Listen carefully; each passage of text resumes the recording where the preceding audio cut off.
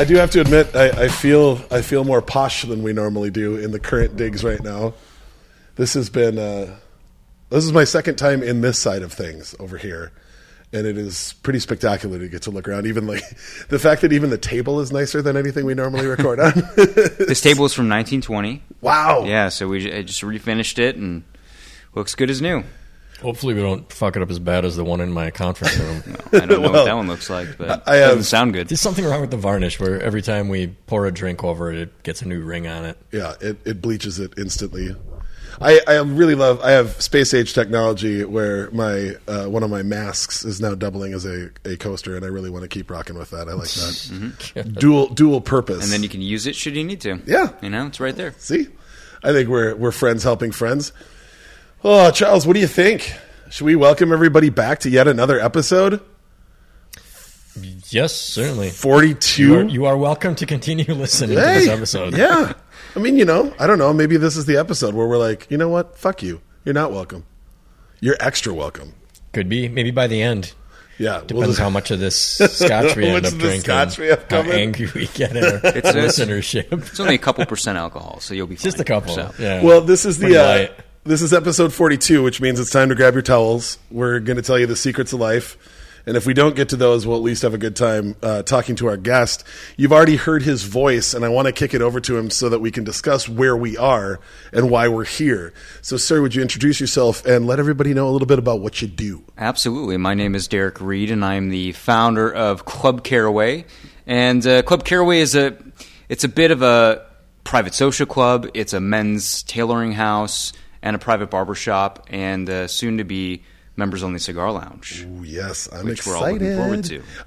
Where is the location for people that are familiar with the Twin Cities? So we are 104 West Franklin. So we're basically right in the edge of uptown, downtown area, right on Franklin and LaSalle, right on the corner, in Semple Mansion. An iconic building on the corner, and the inside of the digs here definitely do the outside justice. How long have you been in this space? So we actually started in the mansion. So we were in the main house in October of 2019, I think it is. Could be 2020. Everything's kind of blurred together through the pandemic. And then we moved into the carriage house in April of this last year. Sure. And, here we are. So it's kind of a multi-purpose use. What was it previously before you got in here? This was a yoga studio when we took it over. Previous to that, it was a law office. You can see that it would work well for that. Yeah, absolutely. Yeah. So they had like right in the main area we're in the lounge here, this was like the main part of the studio, and then the little private rooms there with like a little spa room, little massage room, consultation room, that sort of thing. So we're using it for much different purposes now. Yeah. Yes. Full disclosure: we also used it for some purposes in honor of Charles. Do you want to explain a little bit about how that party went down? Derek was kind enough to offer the space up for me to throw my 40th birthday celebration. So this is where it took place, and we had a fantastic fucking time. Yeah, I think there was a good time had by all. It was all right. We had an okay time. What's the time frame do you think? Now I'm knocking on wood, and as somebody who has opened just shy of 30 restaurants in my day, I know about the funds with construction, and I know about how fun it is trying to get permits. But in a perfect world, when do you see the cigar portion here? I would estimate we're probably going to be open sometime by the end of February. Very cool. Maybe March, early March at the latest. And we'll circle back on this, obviously, but I want to get it on the front and on the end. If people want to know a little bit more about what's going on here, like where would they find you on the socials? So clubcaraway.com is a great resource, obviously, and Club Caraway at Club Caraway on Instagram, Facebook, all that stuff. That's fucking awesome. Yeah. Thank you for letting us be here. Thank you. You've brought out a beverage with which to pair with our surroundings. Do you want to talk a little bit about that? Yeah, so this is actually a new one. So this is going to be from the Alexander Murray & Co. And this distillery, it's a Highland Scotch. So it's smooth. It's got a little bit of a kind of a fruit undertone to it. Very good. Very good. This is a 13-year that we're going to be enjoying today. So is my first experience with this. Yeah, is Alexander Murray, is that one of the Total Wine houses?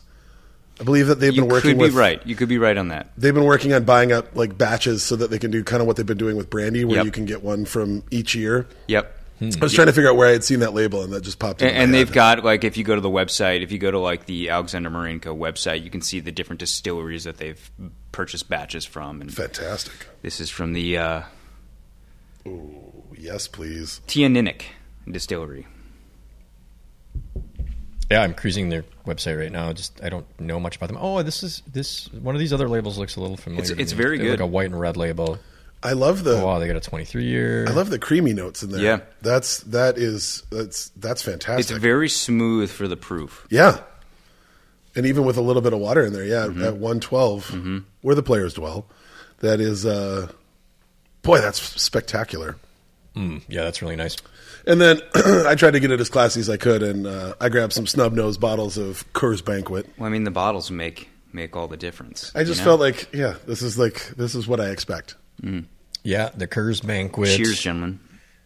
is among our favorite of lagers on this program, since we are not sponsored. Yeah, exactly. We're usually drinking Coors Banquet, High Life, Tom's, Pragmatic, something in that neighborhood, Well, it's also- alongside the boozes. Yeah, the boozes Lighten it tend to up. have a lot of flavor. We've if there's one thing that they all have in common is that they've all been pretty strong as far as their flavors and their notes. So having something that kind of provides refreshment Yep. and also a little bit of palate cleansing. And I also like, because there's an inherent sweetness in the Banquet, I like that sometimes that'll bring out some of the sweeter notes Absolutely. in the spirits as well. Yeah, this Alexander Murray sort of reminds me of Nika 21. Oh, okay. I could see that. Yeah, it's got a profile. I know that production-wise, there's a lot of comparability between Japanese whiskeys and Scotch, but that doesn't mean they all taste the same. This sort of reminds me of. Yep. It's got a profile that is akin to a lot of the product that Nika puts out. Yeah. and it sort of reminds me of the 21 year. I love Highlands because there's that nice mix. There's that trade-off Yep. of I do tend to gravitate towards sweeter whiskeys in all categories. Yep.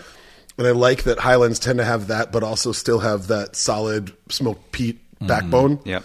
Where it's not quite all the way over that hill like you would with like a Lagavulin Yep.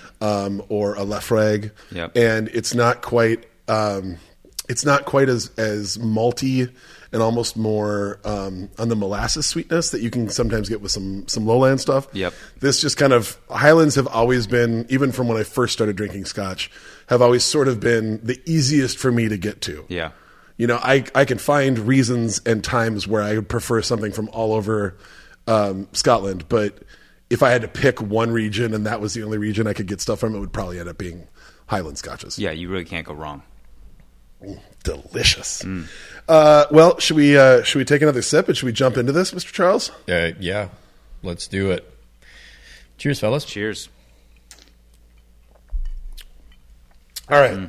So, actually, before we get into this, can you explain a little bit more about what you are doing professionally right now for work? Yes. Yeah, like in terms of like what I do on a daily basis Correct. kind of thing. So my background is menswear. So I like to consider myself a bit of a designer, a bit of a consultant, because a lot of what I do is meeting with clients and designing not only pieces but wardrobe specifically for them. Mm-hmm. So it's a conversation about what they do for a living, how they're going to wear the garments, and then we can kind of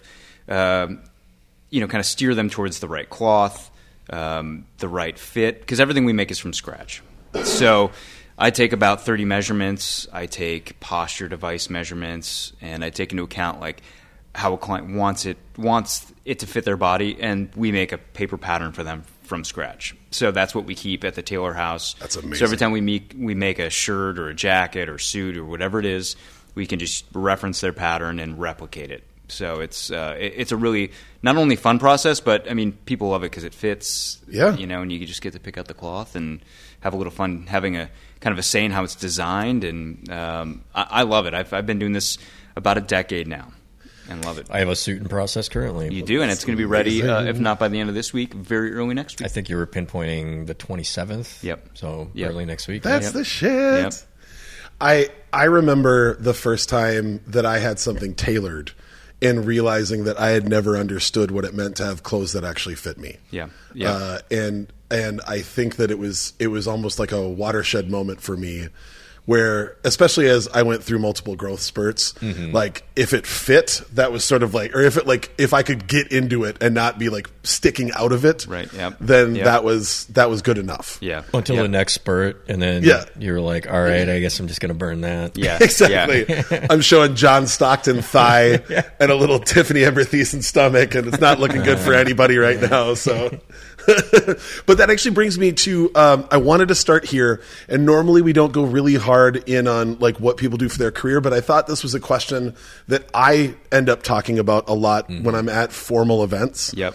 But if there was one thing, closed circuit to every guy that's listening right now, if there was one thing that you could say about fashion in general, or very specific, it can be as wide or as narrow as you want. Yep. If there was one thing that you could just let men know, what would that be? Fit. Have your clothes fit. So have a good tailor. It doesn't matter if it's a t-shirt, a button-up, whatever it is. If it doesn't fit you, go to your tailor, make sure it fits you right. I mean, because something that's well fit is always going to look good. Plus, so then you get to say well fit. Yeah, and it's well fit. Do you with like off the rack stuff that people buy? Yep. Do you catch yourself wincing at that, or do you just want to go like help? Where on the scale does it hit you? It's a little bit of everything. I mean, when off the rack, especially in like this day and age, like what we do is so far on the other end of the spectrum, where there's no waste in what we do. Every piece is made one for one. There's no what we didn't sell for that season gets thrown to a clearance house, gets thrown into a warehouse, ends up in a landfill, whatever it is. So it's there's not a lot of waste. So when I see things off the rack, you often do. Not a lot of people fit that model profile, right? And that's really how they're basing the sizing is off certain models. And so unless you're that right guy that can just slip on that 40 jacket or whatever it is and have it fit perfectly, which is not everybody, you're going to have a tough time finding things that fit you. So I am always observing. Before I kick it over to Charles, can I ask one sort of a 1B to that question? Yep. And please do. Like colloquially, it's always been like a woman can build her entire wardrobe around her little black dress. Yep. Like have one of those, and then you can figure it out from there. Yep. Is there a root piece that you would suggest for men who want to step up their fashion game at all? I would say it's one of two pieces. It's either a navy suit or a charcoal suit, because you can wear the pieces together, obviously, as a full suit, or you can separate it and wear the jacket as more of a blazer, wear it with jeans, and kind of wear it several different ways. So one of those, both would be perfect, but one of those would be a good place to start. Nice. Charles, what about you? Where do you sit on the... Yeah, it's an interesting question for me, being a creative director and knowing that with the territory of what I do for a living, being casual is almost seen as an acceptable way to dress for me. So sometimes I'm graphic tee, jeans, or hoodie jeans guy. That's me probably 60% of the time, 65% of the time. And then I also like to really dress it up, clean myself up, and wear suits, wear nice clothes, wear a nice sweater, or what have you. I think if I were to advise somebody about their sense of fashion or style, it's just to be yourself. Don't try to look exactly like the guy you saw on the internet, because your sense of style says a lot about you. Mm-hmm. And if you pretend to be somebody else, I think that it might lead people to fabricate who you might actually be. And that means that sometimes, it's okay to be comfortable. Mm-hmm. I know for some people, like Derek's always dressed to the nines. That's his sense of style, and that's also his personality. I think that's his preference, is to always do that. I love doing it, but I could never do it on a day-to-day basis. It's just not my personality. So the way that I reflect my personality is that sometimes, I can get up and go, throw on some jeans, throw on a tee. And then, similarly, it says something about me because I don't wear shorts. I don't wear open-toe shoes. I wear closed shoes, and I wear pants. That's all I wear. Pants, closed shoes. So I wear jeans even if it's 110 degrees outside. I'm wearing jeans. And it doesn't necessarily say something about my personality, but it's just who I am. That's my sense of style. I'm wearing, even if it's a graphic tee or any sort of other tee on a hot summer day and like a ball cap or no ball cap and some sunglasses, I'm wearing jeans, probably wearing cons, maybe wearing boots.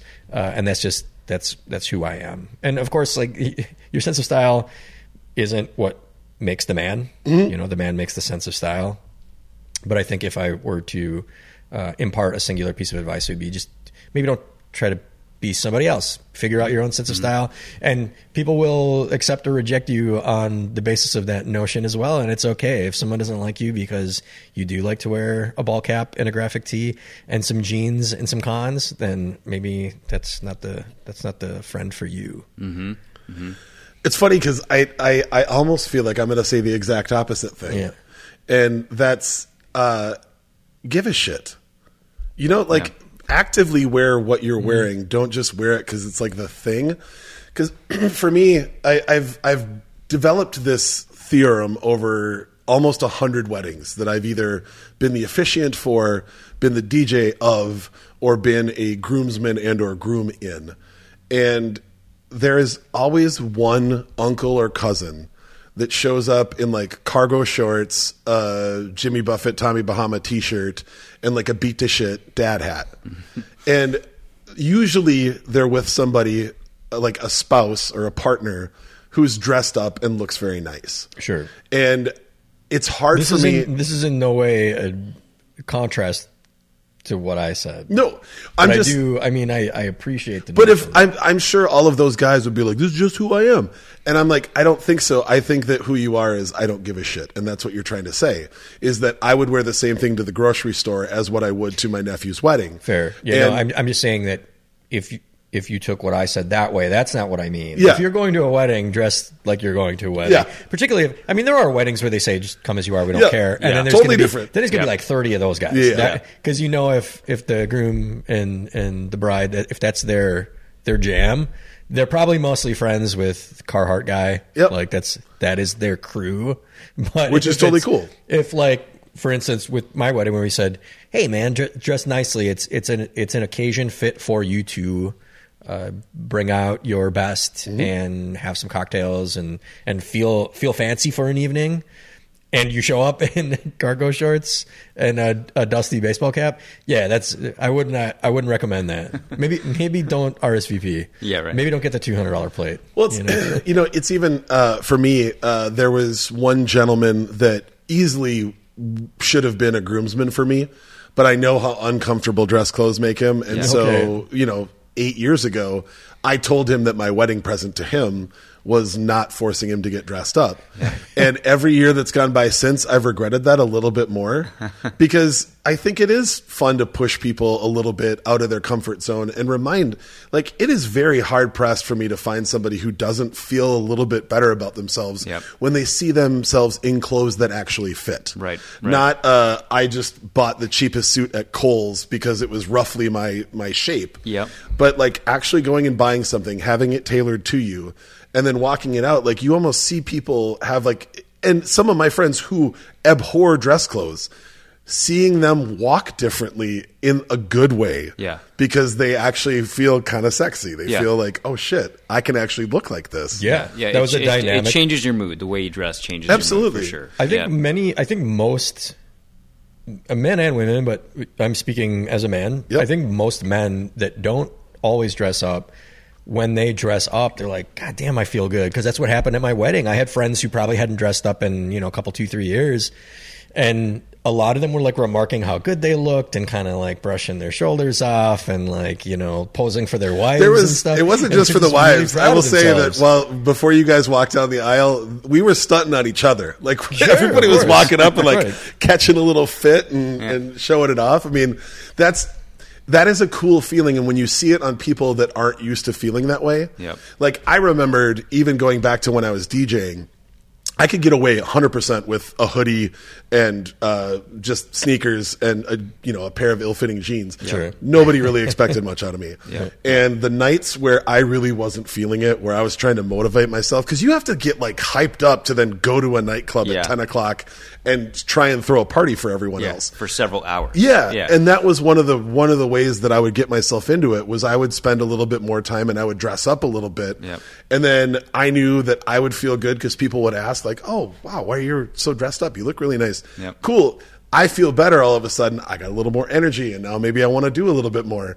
Like, not to put too much on the Jay-Z, Justin Timberlake suit and tie thing, but it is. Yeah. There's like I feel different when I'm wearing that. And maybe it's I watched one too many Bond movies as a Yeah, kid or yeah. whatever it is. I feel like that person. Like, Yeah. I deserve that. I think there's a reason like that this suit has like stood the test of time. Like it's been around for quite some time now, and I don't think it's ever really going to go away. You'll see, in the climate today, especially like working from home the last 2 years now, people have changed the way they dress, and I think now the people who are dressing well on a day-to-day basis for work are choosing to do it. I don't think they necessarily have to do Sure. it anymore. You know what I mean? It's a choice now. That came up previously on an episode as well when we were talking about how the pandemic has sort of changed expectations, Yeah. particularly beauty standards for women, having to like spend all this additional time above and beyond what someone like myself would have to spend to go to a meeting, and how maybe that's actually changing to some degree, and that's a positive thing. Like, put in as much effort as you want, as opposed to having like this minimum standard of spending hours getting ready for a singular meeting that could have been an email. Yep. I think it takes approximately 4 products for me to get ready, and I can usually pull that off in about 15 minutes. Yeah. Front to back, like from getting into the shower to being dressed. If I know what I'm going to wear, Yep. it is Yeah, me too. it is unfair.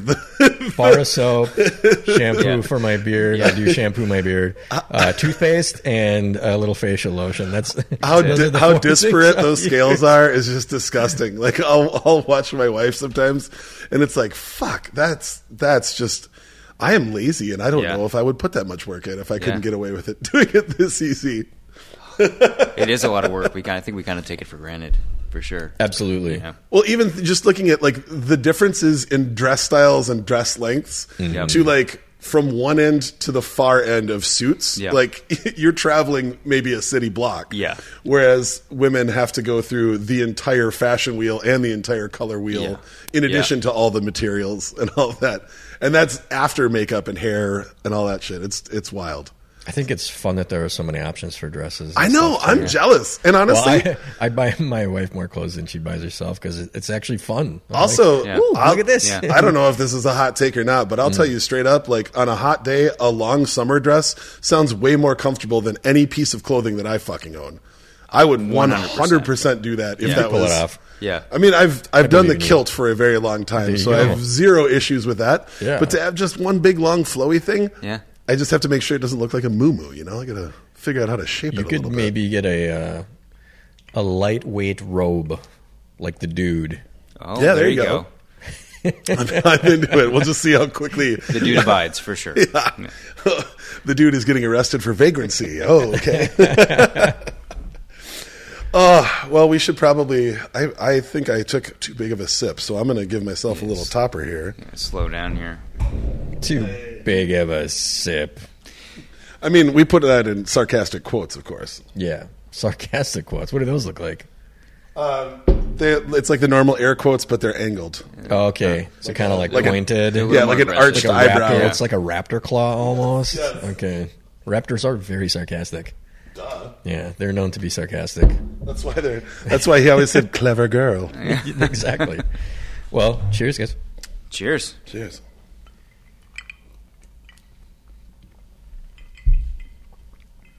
All right. Man, that's spectacular. Topic numero dos. Derek, what is the best HBO series? Ooh, like, can you use this like of HBO's existence? Because there's quite a few. I feel like you got to go with in the entirety of HBO. I mean, I'm just going to rattle off a few off of the top of my head that are some of my favorites. Okay. and they're quite the spectrum. So Sure. Curb Your Enthusiasm, Yep, fantastic. Boardwalk Empire. Hell yeah. Love it. Oh God, what else? There's so many of them. I mean, Entourage is another great one. Never watched it. You should get into that. I'm trying to think. Succession, is that HBO? It is. Yes. Yep, that's another great on my one. list. Yep, that's another great one. I mean, they know how to produce some content. You know. Man, They really do. Well, if you had to pick one, Yeah. Okay, if Select I had to one. pick one, If we had a as we always battle say, royale, you can answer these questions. on any it's a given tough day in question. different It's a way. tough question, but I'm going to Sure. go with Boardwalk Empire because that's probably the one that I've watched the most. Sure. Yeah, no, I love that program. I Yeah. watched that with my brother Tony, beginning to end. Mm-hmm. Fantastic stuff. Plus, I really love. I mean, as you can tell with Club Caraway, the essence of the brand is like the Yeah. 20s and 30s, and Right. so like if you go back to that early 1900s, that's the world I love. So that show is like right in the sweet spot. I would wear everything that Nucky and Chalky White wore in that show. Every single Absolutely. piece of clothing. Absolutely. Even the super high-waisted pants that would make me look like a rotund Southern gentleman about to say something inherently racist. I would still wear that outfit because holy shit, did those everything look good. Could you imagine wearing a three-piece suit in the middle of summer? Can you imagine Like, what everybody must have smelled like? Oh, I mean, and that's another thing. You're can, you're not showering every actually. single day, Right. I'm sure. I can picture that. I mean, even the bathing the suits, nostrils. the swimsuits were like, the one with the shoulder straps and Right. for guys and girls, The wrestling singlet. Yeah, exactly. That's exactly what it was. I think about that all the time. That we used to have an antique sign in our house that said Saturday Night Bath, and it was like a pressed metal relief of like a kid with hot water being poured over him. And to think, okay, you wore 3 pieces at least, depending on your undergarments that Yep. also were not, I'm sure, breathable, and you rocked that 6 days in a row until you sat in a tub and basically created like a human stock, Yeah. rinsed it off, and that was it. And then you just go back and do it again. And if you're like a family, father goes first, mother, Yeah. kids. So the kids are going last. So I would hate to be the youngest The child. youngest kid's just Yeah. getting brined, Oh. basically, at that point. That's immune system building. Oof, right yeah, there. there you go. That's that's weeding out the weak ones, and Exactly. also, oh god, That's just how I think that's how they got rid of the Spanish flu. yeah. I'm pretty sure. Yeah. Oh man. Shit. I've been in love with Succession, and I'm trying to figure out if I have enough clarity right now to put that up against the pantheon of great ones. Until I got here today, I was really leaning towards Oz, because Oz was the first show that I saw that really made me scared of prison. Not just that you might get beat up, or the terrible rape jokes that dudes always make. I mean, everything that goes on with having to find which gang you're going to be a part of, and how do you avoid all of that, and to bring in, if you look at where all those actors are now, just about all of them went on to incredible careers, and to have that without any quote unquote sexy leading lady, to have an incredibly diverse cast, and to not shy away from really anything. I don't know that I had ever seen. I know some people would say the same thing about The Wire. Yeah. I just felt like those boundaries got crossed in Oz first, and The Wire had better writing. I could make an argument for The Wire. Sure. And then my dark horse. I mean, The Wire is like the runaway. That's what almost anyone would say critically. The Wire is the greatest show in HBO history. but The Wire also had an entire year doesn't mean that it's I your favorite, didn't like. though. Yeah, it doesn't have to be your favorite Yeah. just because it's quite possibly critically the best. I would, if the question isn't what's the best, if the question is what's my favorite, It it's is. without a doubt it's Barry. I think that Barry? show Barry. Okay. I think that Well, show hold on. Barry's had 2 seasons? 2 seasons. Yeah, okay. So if you put that up against anything, but you're not sure about Succession's As 3 my seasons, favorite, not Okay. what's the best. Sure. Because the original question was was- what's the best HBO series. But to you, well, of course it's your. This is an opinion-based matter. But I would say the same thing. If you said what's the best song ever written or what's my favorite song, those are 2 different songs. That's a good point. And so for me, I felt that way about this question. If if I have to say what's the best, it probably comes down to Oz or The Wire with maybe a discussion about Sopranos. That's on one side. If what's my favorite, it's Barry, because you can mix when somebody gets the absolute ennui, the boredom of being human, and mixes it with like hyper stylized violence and gut wrenching comedy, and none of them feel fake or forced. It is shocking to me. And that show seemed to do it effortlessly, where I would go from like stomach churning angst about something to agreeing with Bill Hader that maybe this whole life is bullshit to like, oh my God, that guy just got shot. There was blood everywhere, to laughing so hard I'm wiping tears away. Yeah. And I don't know of another show in my television viewing history. I don't know of another show that I could say that about. And I also understand that's not everybody's cup of tea, but for me it is. Yeah, Barry's great. I think right now I would, because again, you can answer the same question on any given day in a very different way. My answer right now is Succession, because of how fresh the third season is on my mind. Yep.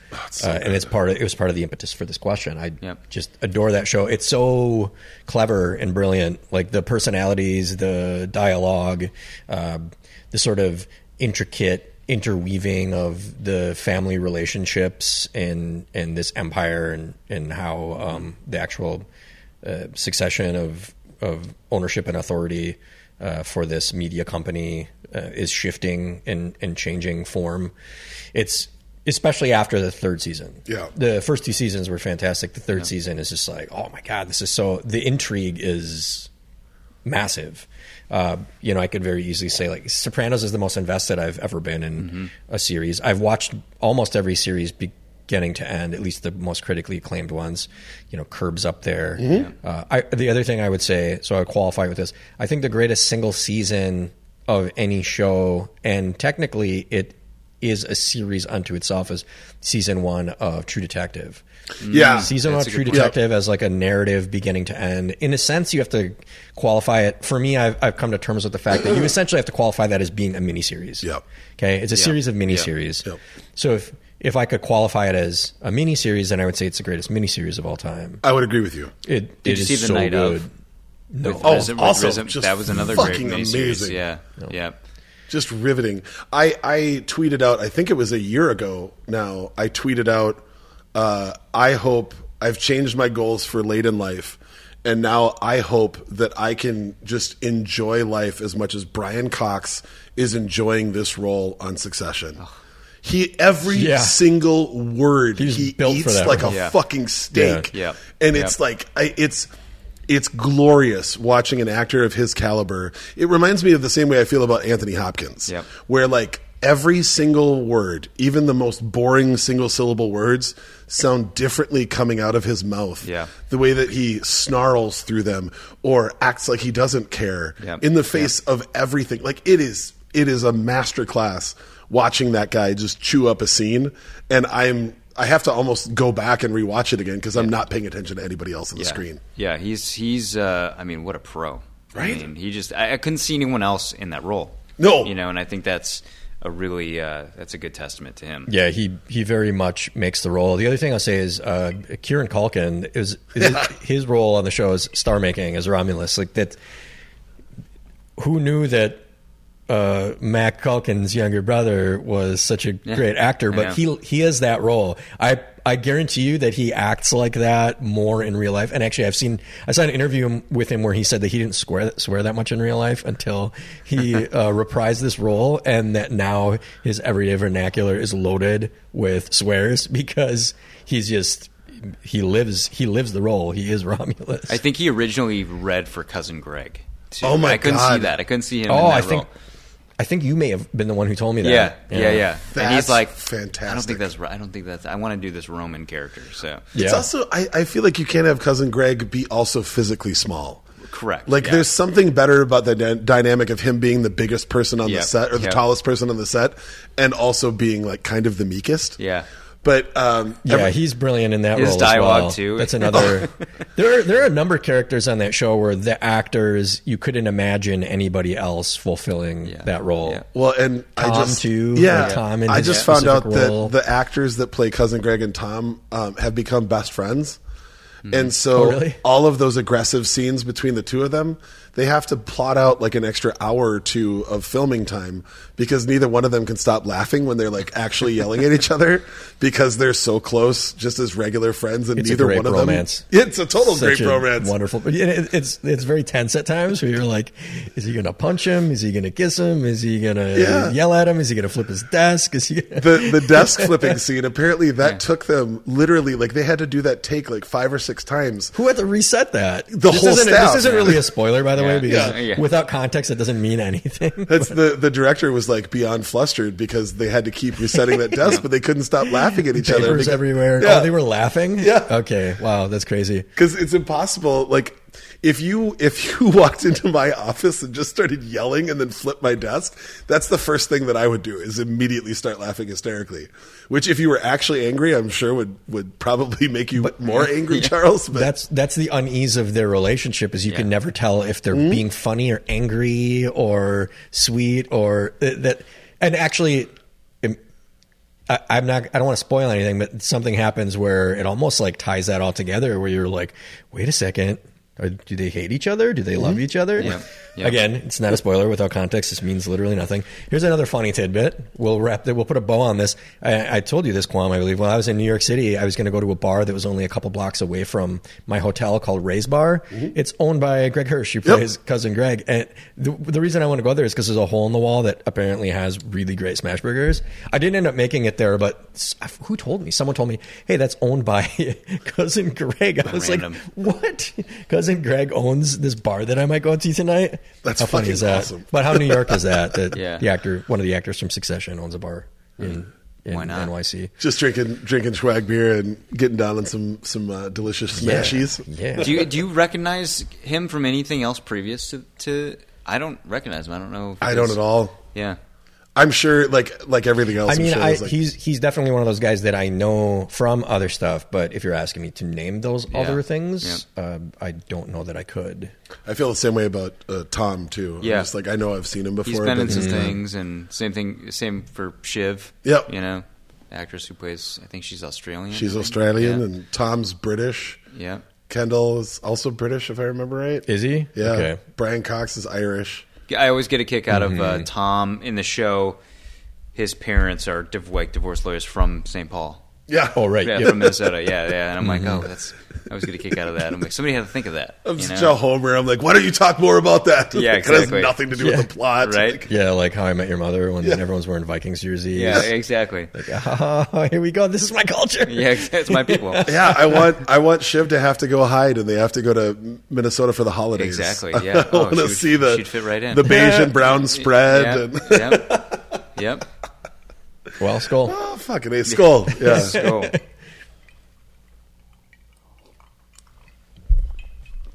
I have had that question loaded up for a while, but the awkwardness of it is that you don't necessarily know if people watch Yeah, it's HBO true. programs, even though many people do. And this is one of the only times where I think I semi-spoiled a topic because I simply asked Derek, "Do you watch HBO series?" He says, "Which one?" And I was like, "Do you watch In a general. series on HBO?" And he's like, "Sure, okay, that's it." Even Sold. if you saw two, Yeah. you'd have a favorite. It If you wasn't saw one, it it wasn't a would be fair. pre-interview, just so we're clear. Similarly, not a spoiler without context. Yeah, man, that question is going to be one that, like, I think every couple hours I'm going to change my answer on Absolutely. that. Yeah, you know, yeah, for sure. But I really, if you One day I haven't, could say Silicon Valley. One Yeah. day I could say The Wire. There's so one many. day- There's so many good Oh, ones. so many fantastic. like, even right programs. now, I'm just thinking of other ones that have been from the past. Like, ever since you Mm-hmm. said True Detective, I had shoved that out of my brain because I didn't enjoy where it went after that first season. Yep. But holy Oh, see- fuck, was that first season See, so I good. did, but I think that it was an unfair standard to hold the series to because the first season was just spellbinding. Like, that would have been an amazing movie, and instead we got a 10-hour Like a long version movie, of it. yeah. Even that episode, the chase scene through all the yards and stuff. That one roadie, it was a roadie run that whole episode. that is a massive filmmaking achievement for them to shoot that the way that they did and have it be a single take where they're running through all these yards and fields. That was wild. They've done 3 seasons of Yeah. True Detective? Yes. Yeah. I haven't seen the third one yet. Yeah. I hear it's great. It was good. I've had friends tell me it's better than the first season, which I don't believe them, but it makes me want to watch it. It is.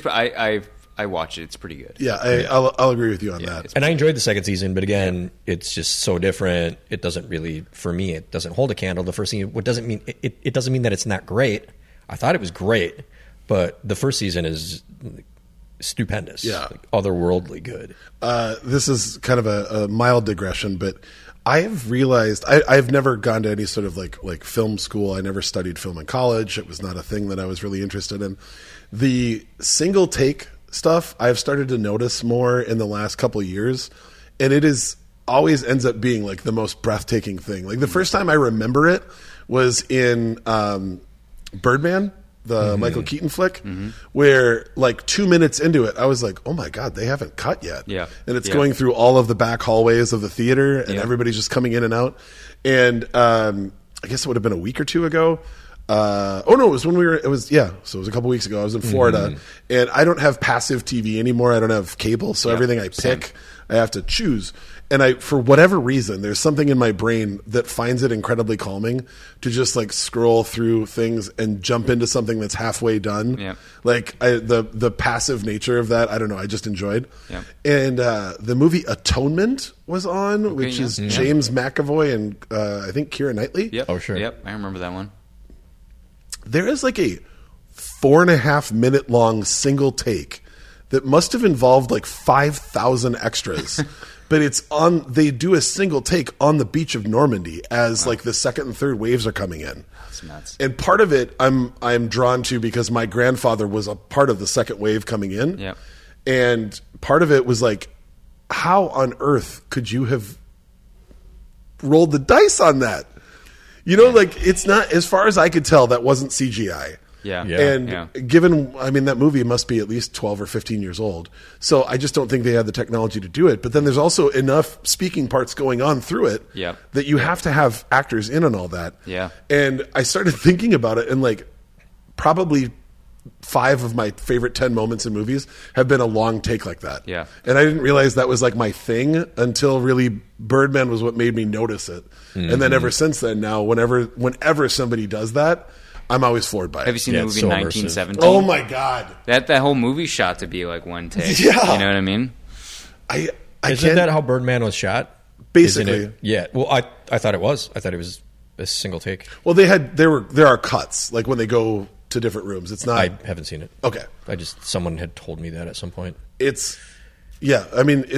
The whole movie is meant to feel like that, like 1917, where it's supposed to feel like if you followed that single storyline that would work. Yeah. But they do cut between rooms and whatnot. But it's just, it's fucking spectacular. Yeah. In reality, neither 1917 nor Birdman was actually shot in a single continuous take. Right. Yeah. So I think that's the kind of the brilliantness of the filmmaking, right? Yeah. It gives you the impression that it's a single take. Well, I believe that, it's certainly that they make you feel that way because people have frequently told me that that's the case. Yeah. And there are moments where they do 2, 3, 4 minutes in a row without a cut. Yeah. And that's wild to me. Yeah. Like, I just can't even. I mean, normal imagine how filmmaking is like 30 seconds cut. Exactly. Move on to the next, you know what I mean? Got to get coverage, 3 different angles. Exactly. Yeah. Exactly. Yeah, it's so immersive when film is either literally shot like that or made to look like it's shot like that. I mean, even in terms of video games, which there are no live actors, but God of War, the last one that came out on PS4, that was shot as a single shot. There are no cuts. When there's a cut scene or anything, it just like zooms around Kratos' body. The camera never cuts away, which is really smart. Like, how come? So why smart. hasn't anyone done that? It just makes you feel like you're interacting and that you're part of what's happening, as opposed to it cutting or feeling like you're watching like a movie scene and then you're back to the action. So I'm just got me all excited again for that goddamn sequel that might be out this year or Ragnarok. next year. Yeah, no, it is next year. Yeah, Sony never delays anything, and I think the pandemic is what delayed that, but it's coming out next year. Boo. A little tie and bring it back to True Detective, the second season. That's one with Vince Vaughn, right? Correct. Yes. Correct. I made some of his wardrobe for that. No shit. Yeah. Oh, really? Yeah. I remember that. So All of his shirts and I think some of his jackets that he wears in that we made. Shit. Damn, that's why he was looking so good. The whole time, yeah. That's why I liked it so much. Yeah, exactly. I mean, it was the attire. subtlety. It was That's the subtlety. amazing. Well, Yeah. shit. Cheers to that. Yeah, right? Good timing. Well, fresh off a fresh drink right there. Derek, we've had a lot of weird times over the last year and a half. Has there been a drink or a dish, cooking-wise, that's new in your repertoire that you've been really happy with? Over the last year and a half, I've really gotten into. So there's gonna be two things: Negronis, which when I get on a kick on something, I'll just repetitively enjoy it, and I'm still on that kick.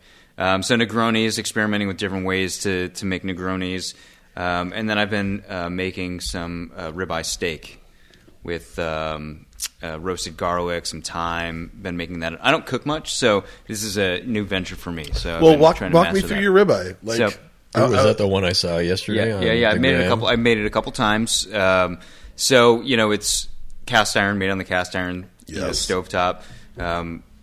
The way I do it is I flip very frequently. Okay. So that's kind of the way I do it. And, it's about 8 minutes or so. I enjoy it medium at best. Medium to rare. Sure. In that world, and I've been kind of perfecting it. So I've done it a couple times, and Yeah. I've the time. I've trying to perfect the seasoning and the herbs, and I've been enjoying the thyme and the roasted garlic that's been kind of combined with that. So I would argue that there are very few smells on earth that are more pleasant to me than roasted garlic. Oh. And then when roasted garlic is sizzling in animal fat, Yep. it's Yep. just a whole different level for me. Yep. And I cook it in avocado oil and ghee. So and then I kind of baste it a little bit, Nice. and so that's kind of a little Keep that twist smoking it. point high. Yeah, Exactly, yep. and with the ghee, there's also less fat solids to burn, so you'll get less smoke from that. Yep. Brilliant. So that's my thing right now. I need to bring in something new to the repertoire. I like that. Negronis, do you have a preferred, like a straight classic Negroni, or are you into one of the myriad different interpretations? No, I'm pretty classic with it. I've tried a myriad of different things. Like I've tried it. So I'll do one for one in terms of the ratios. Yeah, I was going to ask. That's kind of like what I like. And I've tried some different.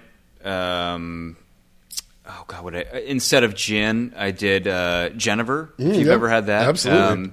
So I tried that a little bit. Never heard of her. It's more of like a Dutch. I think it's like more of a kind of a Dutch. I don't want to say it's not a gin. I do know Jennifer. I'm just. Oh, Yeah. I was going to That say was a terrible joke. I hope you weren't relying on me to explain it because I don't know that much about it. No. Not going to put you on the spot on a podcast. Right? So, what exactly is in Jennifer? And God, what I tried something else in it. Was it Grand Classico? Are you familiar with that? In terms of what I do that instead of? Instead of the vermouth? I think it's instead of the vermouth. Yeah, that makes sense to me. Yeah, and I still just love the classic sweeter. Negroni. Yeah. Is the Genever that you used, was it Bolse, like a bluish see-through bottle with like script writing on it? It was. I think it was green, and I wanted to say it was like Duff or Old Duff or something like that. And I think it's like you know what I'm talking about? Yeah, I actually Yeah. I just tried that for the first time when we were at Young Joni. That was the Genever that he had. Sure. But yeah, that's spectacular. We Charles has a Negroni party every year, and I feel like this last year we really hit a pretty amazing, like disparate amount from John's coffee infused mezcal Negroni to I did a Negroni Bianca, but I used Akavit. Okay. So I called it Negroni Biancavit. Okay. Yeah. And I mean, gin and Akavit are so close, and I talk about this too much on this podcast. But I like subbing them out for each other because it introduces some caraway and some rye and a little bit of dill into the equation. Oh, fantastic. And for me, I like the way that those spices kind of weave together with all the sweet flavors that are going on. Yep. And then I actually really like, there's a bitter note in those spices that I think is really reflected in whatever you're using for your bitter liqueur in a Negroni, and I enjoy that interplay. But really, that's also just me. getting excited about. You Using guys are Aquavit much stuff. more sophisticated in your. Yeah, I've been getting beverages. I'm trying pretty to catch far up. out there. Yeah. The more the years go by, last year I made a if you make a Negroni with rum, it's called a Kingston. Okay. So last year I've probably mentioned this on the pod, but last year I made a Kingston with cold press in it, which I called Kofi Kingston, Yep. which is one of my favorite pro wrestlers because it was Coffee Kingston. And then this year I did a barrel-aged pineapple Old Pal. That was so fucking good. Which is, I wanted to taste like pineapple upside-down cake, and then I had little bruleed cubes of pineapple and cocktail cherries. If this had been 10 years earlier, I would have been walking around with what was left in that barrel with just like an active water bottle straw, like the giant crinkly straw, just sticking out of it, drinking it like King Kong on a bender. There's still some in that barrel. Ugh, that shit was so good. Which is probably just so oaky at this point. Yeah, exactly. Well, what's made it into your repertoire? I'm constantly evolving and experimenting and trying new things. I'll admit that this summer, and I've admitted it on the pod, I didn't cook nearly as much as I usually cook because I was out and about. I was dining out and going to barbecues and stuff constantly. I guess if I had to zero in and think about things I've been doing maybe more frequently of late or experimenting more with those things, I will say that I've been doing a lot of purees. I've been expanding sort of the things that I'll experiment with when it comes to that. Like I made a single puree, or like are you mixing together ingredients and using that as a puree? Like are you the just purees blending? themselves contain multiple ingredients. Okay, yeah, that's what I meant. Like, sure, right. You're not just blending up like Anjou pears and using that puree. No, like purple cauliflower puree that I made with a steak in one of the last grilling days. There's all sorts of stuff in there, and then push it through a sieve. Most recently, I did a green pea puree with a leg of lamb that I prepared about a week ago, which is nice because you can get raw shelled peas at places like Whole Foods that are fresh. They're a little starchier. They're not as fresh as they're going to be in, the early spring months. But when you get those and very gently blanch them, or you can even do it raw, but I very gently blanched them. And then I shocked them by adding cold cream to it and then all the other ingredients, and then drilled that down. When you do that, it gives you that verdant green color and that flavor of a fresh shelled pea makes you feel like it is warmer outside. So it's a very wintry dish because it was the leg of lamb, and then there was like 30 elements on that dish. I went super overboard. But that taste of the green pea puree that is like super bright green, almost neon green, just makes you feel a sense of warmth. Have you ever thought about shocking the peas by explaining that we live in a society with a very high standard of living, and yet we still are shackled to a for-profit healthcare system? They didn't buy it the last time I tried that. They turned brown immediately. Fucking peas. Fucking peas. Ugh. Typical. And then actually, so Derek remarking that he has been honing in his skills on the ribeye. This isn't very recent, but over the last, 15 months, I've really been into picanha. Picanha right now is my favorite cut of beef of the moment, and it's been going on for a while. But the only reason I bring that up is because I might do that for my Christmas Eve dinner. Instead of doing the rib roast, I might do picanha and have that be the centerpiece protein for Christmas Eve. Can you for our small give some listeners out there an idea of like a quick version of what that is? Like where the cut is? Yes. So the picanha is part of the sirloin. And my method of preparation for it is one of those cheats. There's no cheats. It's a cheat. It's not a cheat. No, so you might also know it as a rump cover, rump cap, sirloin cap, or a culotte. So especially like modern day, you would know it as a culotte because you can order a steak at a restaurant called a culotte, and that's code for we want to charge you too much for what is otherwise known as a rump cap. Yep. Yeah. So my method of preparation after cooking it the old-fashioned way, which is the way you'd get it at a Brazilian steakhouse, is I sous vide it. Because it's got a massive fat cap on it, and I like to preserve that. And when you sous vide steak with a thick fat cap on it, what ends up happening is that turns into like beef fat jelly, right? You slice right through it and not have to worry about it being sinewy or hard. And then you also get that nice temp all the way through because you want that rare, depending on the fat content, rare to medium rare, but being able to preserve the fat content and to get, no matter how thick it is, because they can be quite large, to get that rare or medium rare all the way through and then blast it to get the carcinogenic flavor, to get it nice and seared, and then slice it thin. It's fucking beautiful. And you can't fuck it up if you do it like that. And that's the thing. That's why I said not a cheat, because I knew you were going to go there with how you were cooking it. And I have seen restaurants try to get around that and just to straight do it on a grill, and it's tough. It's something that, to the point where I probably wouldn't order it at a restaurant because I know that that's how they're going to try and prepare it. That's a problem with the culotte too, because if you order a culotte at a nice steakhouse and it's super lean and they prepare it like a steak, sometimes it can kind of shrink up on itself and it's just not very satisfying. Yep. And they're still asking you for $70. Of course. There was a culotte that I ordered at one of the Le Meat dinners. What was the place called? And I'm definitely not trying to be mean because they're closed. It was the Salt Cellar, I think. Yeah. That culotte I did not care for, and it actually turned me off on culotte for a long time until I started to see picanha more frequently appear on menus.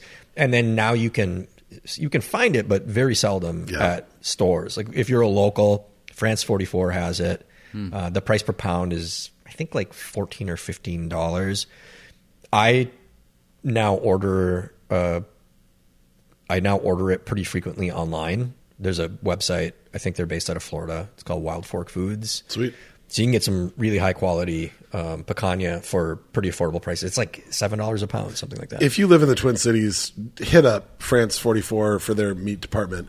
I'm not talking about charcuterie. I'm talking about actual meat. The quality of that picanha is better than the stuff that I order from Wild Fork Foods. I'll say that. So if you want it now and you want one that you know is going to be great, go pick one up there for sure. And some of the kindest human beings that I've ever dealt with.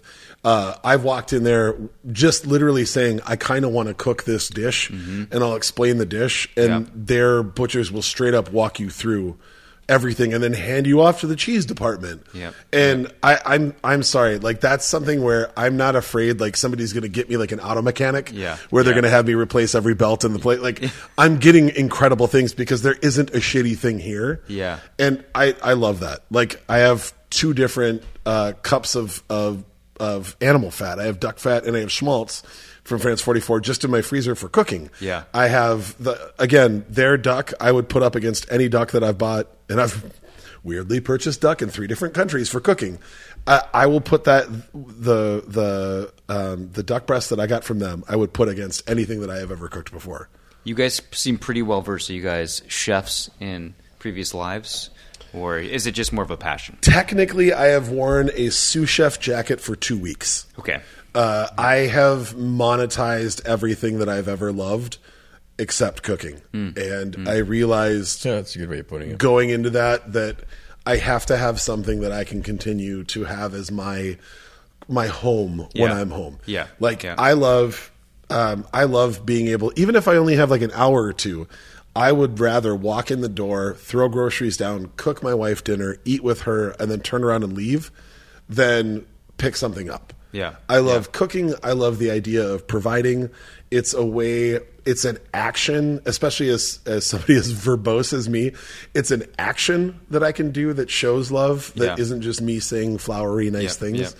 And even if I know that she doesn't like care that much about the meal that I'm making, I love making it for her because I know that it's helping sustain her and that she enjoys it. And that makes me really, really happy. And I feel the same way when my friends are over for dinner.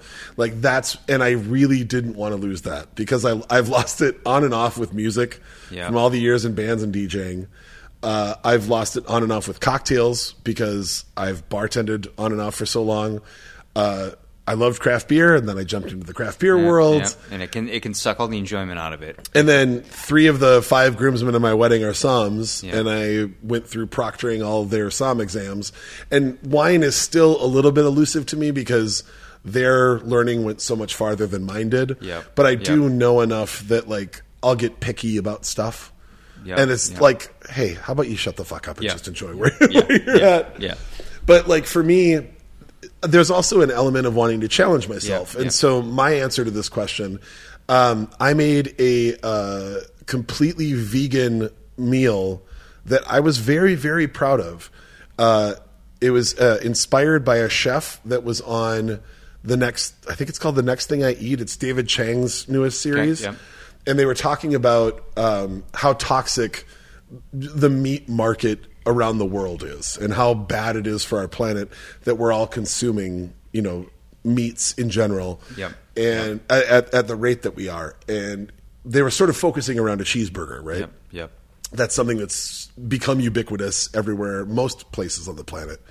And what's the answer to that? And they did a lot of expose on like lab grown meat and where that's headed and Yeah. how can we get the price down, Beyond Meat, Impossible Meat. And then they had an Indian chef on, and she made vada pav, which are basically spiced potato cakes Yep. in a bun, eaten just like you would a burger. And then there's 3 different chutneys on there. And I don't know how Don't you mean chutneys? chutneys. Chutneys? The You only forgot way a syllable. I did. I'm known to do that. I also say pictures instead of pictures. Well, I'm just saying it like British people say it. Like aluminium? Aluminium How many chutneys? syllables did you just add? I would love to be able to pronounce words with the confidence that British people mispronounce everything Yeah. around the world. But anyway, I really loved the idea that she came on and was saying, I don't care about, is this as good as a cheeseburger? This is an incredibly delicious sandwich that can sustain people and is incredibly easy to make Yep. as far as the skills required. Yep. So the only thing I can liken it to is like when I hear a song for the first time and I know I'm going to beat the shit out of this song for the next 2 months and listen to it like 17 times a day. I couldn't get the idea of what she was doing out of my head. And so I started looking up recipes, and I did what I normally do where I like pull from 5 different places, and like in my head, this is what creates a great sandwich.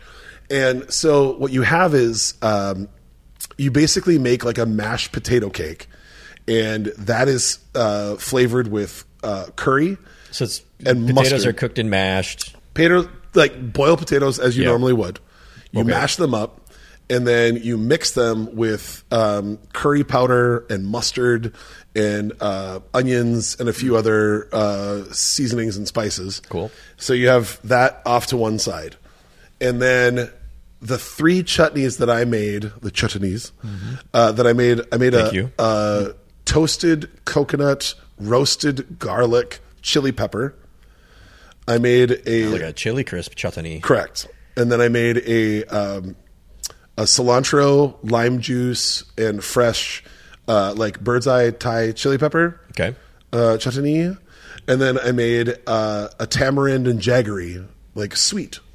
So what you ended up with was a It's really almost a representative of 3 continents there. I mean, kind of. And so what? Well, and India represents all of those different regions, being where it is and being the powerhouse of all of these different cultures coming through yeah. on the spice trade and the Silk Road. And what you ended up with was a really warm, really hot, really salty, with that toasted coconut, roasted garlic. Then you had all of the brightness of fresh herbs and lime juice. Do these all go on the sandwich? Or All go on the sandwich. Really? Okay. So you do one on the bottom, one on the top, and one on the potato cake, and then you put it in the bun. And I did a straight up like King's Hawaiian sweet bun because I thought the sweetness would balance well with the tang and the warmth of the curry Sure. in the potato cake. And honestly, it fucking floored me. Like we all ate, and then we all ate another one. And making the chutneys is a pain in the ass, but they'll all, with the exception of the cilantro and lime juice one, they'll all keep. So the idea is make that stuff ahead of time, and then it's the same amount of time that it would take you to make mashed potatoes. Right. And then you just do a quick roll in flour, and then you fry them. Wow. So I'm it's intrigued, got a crunch but to I'm it. mostly anti-double starch. I will agree with you, but the distinction I want to in hear Derek's opinion on double starching. Well, I'm also not typically a double starcher. Sure. if that's a thing. Double starcher. But that's just me. But again, that's just my preference. The thing that I came back to, and I agree with you, It like cloys me. Too much starch. when I was thinking about it, I was like, this is a lot. But the fact that it's not gluten on gluten, I think makes a huge difference. And the fact that the textures are so wildly different that it really does feel like you're eating through something else. And if you have a smaller bun and a bigger patty, I also think that that's part of it. The chutneys help, I'm sure. Oh, yeah. Having especially that many chutneys. Chutneys. It's going to turn That's right, Len. ASMR. Yeah. No one wants to do that with this podcast, trust me. And then with drinks, I feel like I just want to throw out that I've been on your oxidized sparkling stuff train. Yeah. And the funkier and weirder I can find in the wine sparkling department, the happier I am. Like it's sort of like when I fell in love with sours when nobody was doing kettle sours. They were all doing weird wild ferment stuff. I feel that same way right now about that sector of wine. Yeah. And I love it. Yeah, I'm morbidly obsessed. This is a very expensive obsession. So I love it, man. Trying to keep Give me them the going too fucking funkiest, crazy. weirdest, like the thing that everybody has a sip and they're like, oh, that's interesting. That's what I am there for. And don't get me wrong, I'll still drink Even the in fuck out of it. Minnesotan, where that could mean that it sucks. Yep. Mostly because if it's something that most people in the room don't like, I'm probably going to like it. Which is how I feel about bitter liqueurs. It's how I feel about sours. There's a guy who just tried selling me a mashed potato sandwich. Damn so I don't right. know how to feel now. Listen, man, I'll tell you, man, Avada Pav will fuck your world up. I will definitely try it. It's something I can say I've never had. So A billion people can't be wrong. So this is Look at the state of the world. Yeah, right. Interesting side comment. So we're all from the Midwest, right? Truth. Yes. Do you find that being from the Midwest that the lanes are very narrow in terms of like how culinary adventurous you are? Like when I grew up, like my parents, it was very like simple. I didn't get into trying different restaurants and really expanding these horizons until I moved to Los Angeles and experienced that world. Did you guys find that same experience? Osseo? Yeah, my mom grew up in like the Brooklyn Park, Brooklyn Center area, and my father grew up in Illinois. Okay, so Midwest, Minnesota, and Illinois. Yep. Right. Is that wait? Did we already do this? Did we go to high school together? We went. I don't think it was at the same time. 2000 for myself. That's right. Yeah. So I we was probably 97. crossed paths at some point, but that was like that's 100 a years ago. So, So the question, Derek, was: do you feel that being from the Midwest tends to keep you very narrow in your lanes in terms of your adventurousness in the culinary world? Depends like, on the individual. Yeah. For me, my adventurous nature when it came to all things culinary it was derived from my mom's inability to cook anything outside of Lebanese food very effectively. Sorry, Mom, but I have to apologize every time. She knows how I feel. But Lebanese food, ace. But when we were kids, like she's from Lebanon, she didn't know how long to cook the noodles for spaghetti or how much sauce to put on. She didn't know that putting a ball-tip steak into the oven on a sheet pan and baking it for an hour at 300 degrees wasn't a steak. So I became adventurous because I wanted to learn how to prepare foods. So I started cooking at a very, very young age, making things like fried rice, scrambled eggs. And then it just blossomed from there. So I don't think you're necessarily limited by your environment. That's evidence to the contrary, in fact, that instead of being limited by my environment, I just decided to supersede it. I decided I needed to know more or learn more. But for a lot of people, in having the intimate knowledge that we all do of the Midwest, for a lot of people born and raised in a place like the Midwest, if you're a meat and potatoes person, sometimes you're always going to be a meat and potatoes person. But that has as much to do with your personal journey as it does where you reside. That's where I was going to get to. Like I've had trouble rectifying my past in that I grew up. I was an only child, split household. Grew up with my mom. My dad would burn macaroni and cheese. Dad, I know you listen sometimes. You did great at boiled hot dogs sometimes, and frozen pizzas were all right. But other than that, it was pretty rough. And my mom just made the best she could with what we had. Yep. But I had, in all facets, I had trouble understanding what was possible outside of my own boundaries. Yep.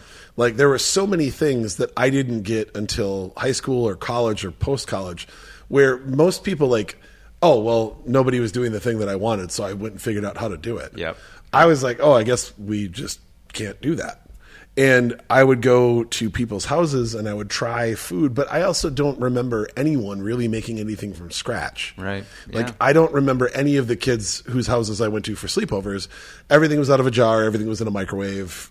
Everything was, prepackaged. pre-made trade. Yeah. Something to be said for the fact that it wasn't as accessible to learn how to make anything from scratch For sure. in those days, unless someone taught it to you. That's why Yeah. there was a lot of like cultural foods that would be made completely from scratch. Otherwise, you'd have to like go to the library and dig through books to figure out how to make like the soup that goes into your green bean casserole. Yeah. If you were going to make the cream of mushroom soup itself, you'd need a recipe book just for the cream of mushroom soup. Whereas it's a lot easier to get a can of Campbell's on the store shelf. Well, and if you look at like the most popular cookbooks at the time, like the Betty Crocker cookbook, 100% advocated going out and buying brand name Yeah, things yeah, absolutely. and pouring it in. So I'm Advertising mechanism for definitely sure, not yeah. putting that on my mother or my grandmother. Right.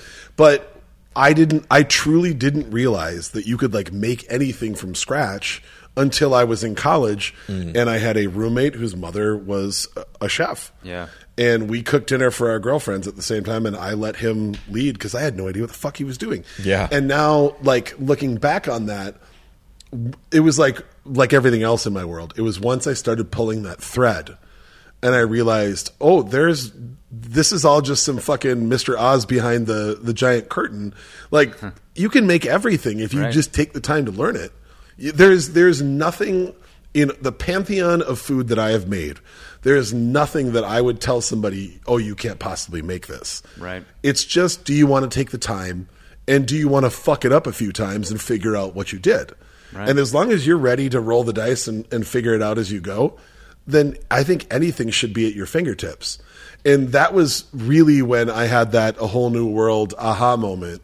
Was then it coincided with the internet really starting to tumble along, and I found a website which still exists and is still widely used, Epicurious.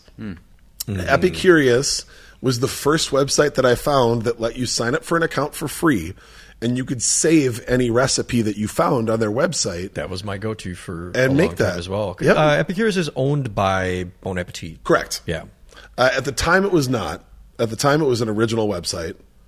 I And- can't recall when it got acquired. I just know at But- some point but yeah, it occurred to me that it was owned by Bon Appetit. Now it's been sort of overrun by like bad home cook recipes. Correct. But for a long time it was one of the spots to go to find new recipes. And if you look at like I have a recipe book on my phone right now Right. that has somewhere around 11 or 1200 recipes in it. And if you search it from most recent to most distant, my first 6 or 7 recipes are all from there. And it's like a coaching tree. Like you can see Yeah. which flavors I was trying to get to in those recipes and then where it blossomed from there. And there's definitely still some branches that came in later that had nothing to do with any of that. But you can see, I love making a couple of those recipes still to this day because you can see where my run at cooking as a human being by himself in a kitchen, you can see where my love started Yeah. and where it goes from there. And now when I go back and make some of those recipes, there's a lot more going on. Yeah. But I love still having that touchstone of me at 21 or 22 years old trying to figure out how to make good food at home so I don't always have to go out and buy it at a restaurant when I didn't have the money to do that. Yeah. So, Derek, do you feel like you had limitations for your palate or preparation or anything, like even your interest in various types of foods because of being I raised feel like in the Midwest? I feel like I grew up on like the prepackaged foods. Yeah. And so I feel like my palate really didn't start to evolve until I was in my mid-20s, early 30s. Like it's continued to evolve. And if I look at even the restaurants that you had access to go out to, I grew up in Maple Grove. No offense to Maple Grove, but it's like your chains, right? that was your options back. At least Sure. back then, Right. Now, Yep. the Until Twin very Cities- recently, in fact. Yeah, the Twin Cities now has some great restaurants. No Michelin star restaurants yet, but some really great restaurants. They don't come here. I know. That's a whole nother podcast, I think. But it's now, especially with like technology and stuff, it is nice that you can just look something up on YouTube if you don't know how to prepare something. Yeah. Or, Everything's at your fingertips. Exactly. You can use these powers for good. Yeah. Not just for evil. Yeah. So to answer your question, I don't necessarily feel like I was you're kind of influenced by what's around you. Sure. But At least those were early limitations Yeah. for you. But then, so how old were you when you moved to Cali? I was 29. Okay, so when you moved to Cali, do you feel like you had a pretty limited palette? I think so. Yeah, I think so. And then via moving there, do you feel like you expanded your horizons a whole lot? 100%. For sure. Okay. What Yeah. do you remember? Anything that Yeah, was like there? something- Was there? What do we call it? A God cup with CJ? Yeah. Was there a God dish that just like opened up your world? Well, it wasn't like one particular dish. There was this restaurant. It was particularly around like sushi. Like I didn't have a lot of sushi growing up. So out there's a restaurant called Koi. I don't know if it's still there or not, but Sure. I mean, it was all of this different sushi in ways that I'd never even like. You mean there's something beyond the California roll? You know what I mean? Like Yeah, sure. It was like all these different preparations and I mean that was just like eye opening, and just having the willingness to try it, I think was the first step. But I mean, even I didn't even like mushrooms growing up, and now I've Sure. tried it over and over again, and it grew on me, and now I'm into that. Paging Marnie. Yeah, exactly. Just like mushrooms. No, and I've been trying for years to just get her that God mushroom. Yep. She's had mushrooms a couple times that she's really enjoyed. Yeah. But nothing's turned the corner for her. There's one time I prepared them that she really enjoyed them, and then one time that young Joni in Northeast Minneapolis prepared some that were wood fired that she really enjoyed. And both times I thought the corner was being turned, and both times I was sadly mistaken. Turn the corner into a dead end. She's probably kind of right where I'm at, where like I'll eat it if somebody's ordering it, I'll try it. I still want to continually try it, but I won't go out of my way if I see it on a menu and say like I'm going to order that. I feel like there's a bit of pushing for me. I like to push myself and try things that I wouldn't normally try. But the other part of it is trying to ask myself, like, what is it that I like or don't like about something? Yep. And I found myself when it comes to, like, I mean, my mother, should she listen to this episode, would giggle at the amount of onions and mushrooms that I go through in my house now versus like when I was a kid. Yep. I would go through, like at a restaurant, if I saw a mushroom or an onion in the spaghetti sauce, I would spend 5 minutes picking every visible one out of the sauce to the side of the plate. And then I would eat the food. I know your struggle. Like that Yeah. was a real thing. Yep. And the only reason that I got around it was thinking about what do I like or not like about this? Mm-hmm. And if I'm okay with the flavor and the sauce, then what is it that I don't like? And we've talked about this. There it is. Mm-hmm. Thanks, Charles. We've talked about this, that there's texture issues too. I understand that, like, there are times. Who's we? You and I, Charles, you and I have talked about this, but my wife and I have also talked about this. Like, there are times where the texture, it's tough even for me. Like, cuttlefish is one that I love sushi. Mm-hmm. I love everything about that. But cuttlefish is it's tough sometimes. I've never had it. I've never tried it. It's a very chewy bite. Okay. And you got to cuddle it in your mouth. yeah, you really Depends got how it's to prepared. Yeah. And correct. I mean, and that's, again, we're in Minnesota, and a lot of the sushi restaurants, we have a couple fantastic ones, but especially 10, 15 years ago, we did not have, there just wasn't the amount of knowledge in this town to really be able to make some brilliant cuts. Right. And 2 of my 3 worst sushi experiences involved cuttlefish. And I every now and then I will do it just to make sure that I'm still continuing to push myself. But I have yet, in Minneapolis or St. Paul, I have yet to find anybody that can make that not just taste like seafood gum. Yeah. I've clams is another one. I've tried that maybe 3 or 4 times. Sure. Still growing. I'm not. Texture thing, or Yeah, I think it's a texture yeah. thing. I'm like oddly The bite, afraid of the getting like a bad clam for some reason. I don't know why. That's my Okay, fear. Hey. you know, you get a bad oyster or a bad clam, your mouth will open instantly. Yeah. Because I have had a bad oyster in my get mouth. that little funk. It's so Yeah. bad that it almost would make you not want to eat them ever again. Correct. When you get like an actual bad one, and you also are instantly mortified that it's going to get you sick. But I'll tell you that I've never become sick from having had one of those horrific mouthfuls of like a shitty dead raw oyster. I feel like you have It's an iron so stomach, bad. though. I feel like you've got a pretty good. I do, but I'm game. not beyond reproach. I've had the other day, Quam, myself, and my wife went out to dinner and went to a show, and I told the story of when we were in wine country. My wife and I, we went to French Laundry, and I'm very fortunate that after. God, I feel like such an ass. This is probably like the 30th time I've brought up French Laundry. But I'm fortunate that I enjoyed that meal and had a great evening, because in the middle of the night in our hotel in Yountville, I woke up at about 3:30 a.m. and something was wrong. It's definitely not from French Laundry. I think I know where it's from. We don't need to get into that. But I woke up and I was all wrong. Like Yeah. my stomach was really fucked up. So I definitely had food poisoning or norovirus. Marnie practically had to carry me to our rental.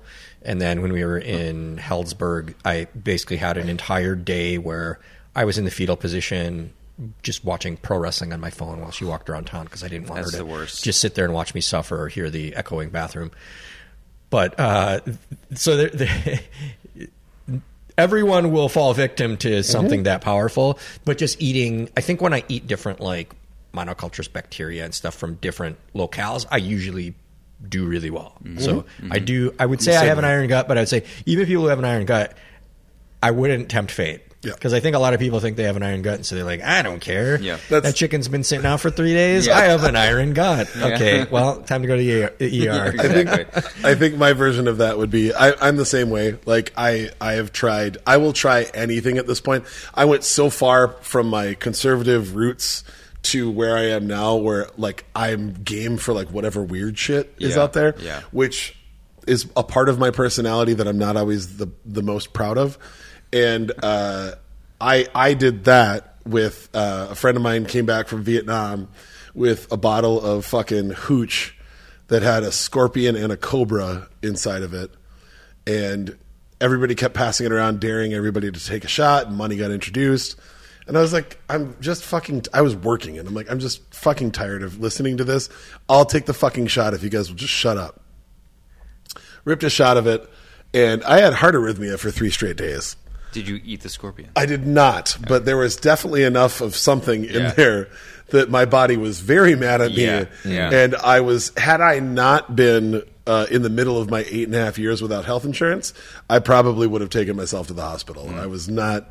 That's where I learned. Something wasn't right. Hey, this is not something that a human being Yeah. who has any self-respect should ingest. Yeah. And the fact that you are somehow happy about the praise that you got from these idiots for watching you do that, Yeah. like maybe let's pump the brakes a little bit.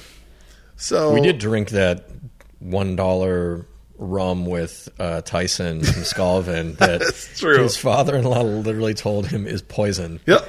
And he's like, I already went through one of these and I didn't die. We Yep. were like, yeah, let's do a Sounds shot. good. And we were like, let's do another one. Everything's fine.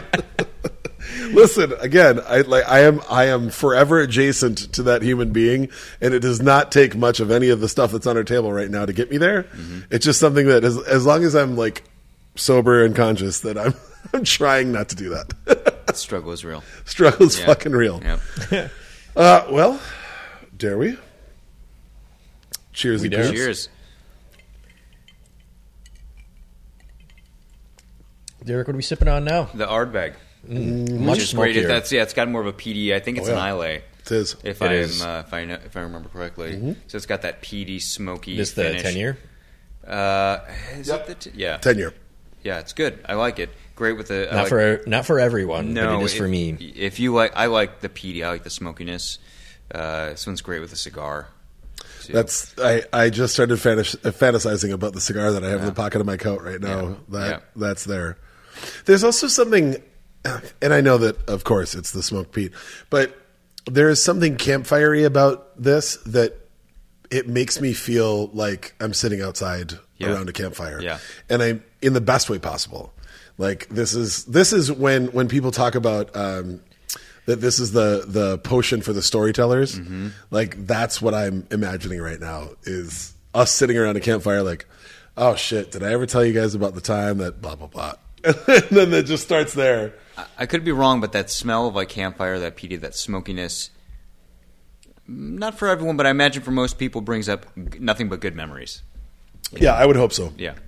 This is like drinking a campfire. Yeah. It's. I know people say that about a lot of Scotch, but this is one of the smokiest, peatiest Scotches you will find. Yeah. So if you enjoy that quality, look for the Ardbeg.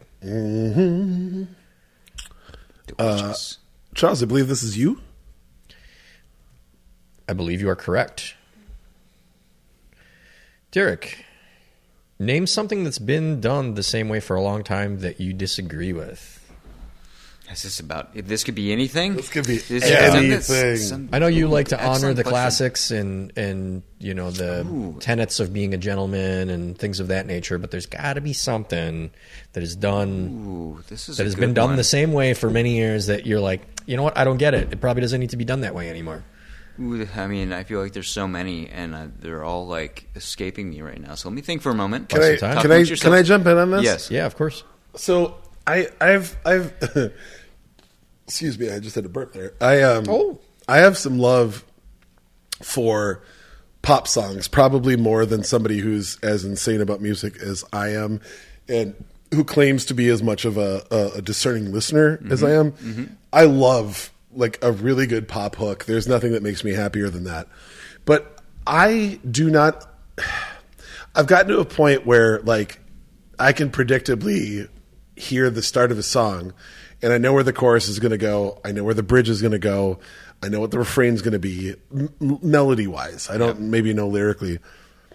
And I don't understand why we have such an incredibly diverse group of humans around the world who are making music, and we're sort of still adhering to the same pop formula. The formula, yeah. Right. That like the Beatles, don't get me wrong. If you're trying to put a song on the radio, I get it, man. That's like McDonald's coming out with a new food item. It's going to be the easiest to palate for the masses. But I'll watch these incredible like 19-year-olds that are growing up just in their house with a synthesizer, and they're working their own shit, and they'll still do the same formula. Yeah. And I don't understand why we're doing that.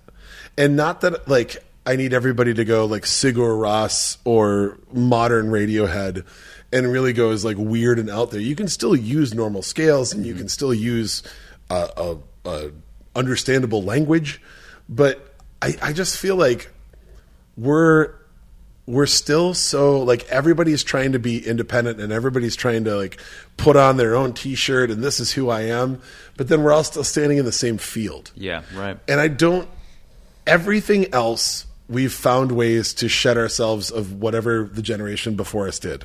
And again, I'm not saying that we need to walk away from all of that, because the roots of like 30s, 40s, and 50s jazz, how that's expressing itself right now is amazing. And the way that all of those genres of music came together and gave us hip hop, I love. Like, even though I don't understand like mumble rap and that, I don't get why people love it. But I'm happy that they're doing something very, very different. What I'm seeing in rock and roll, it's just not there. What I'm seeing in pop, it's just not there. We're just doing the same thing. And I want somebody to come and just shake everyone and be like, this is what the fuck we're doing. You know? And part of it has been fueled by watching the Get Back documentary about the Beatles. Yep.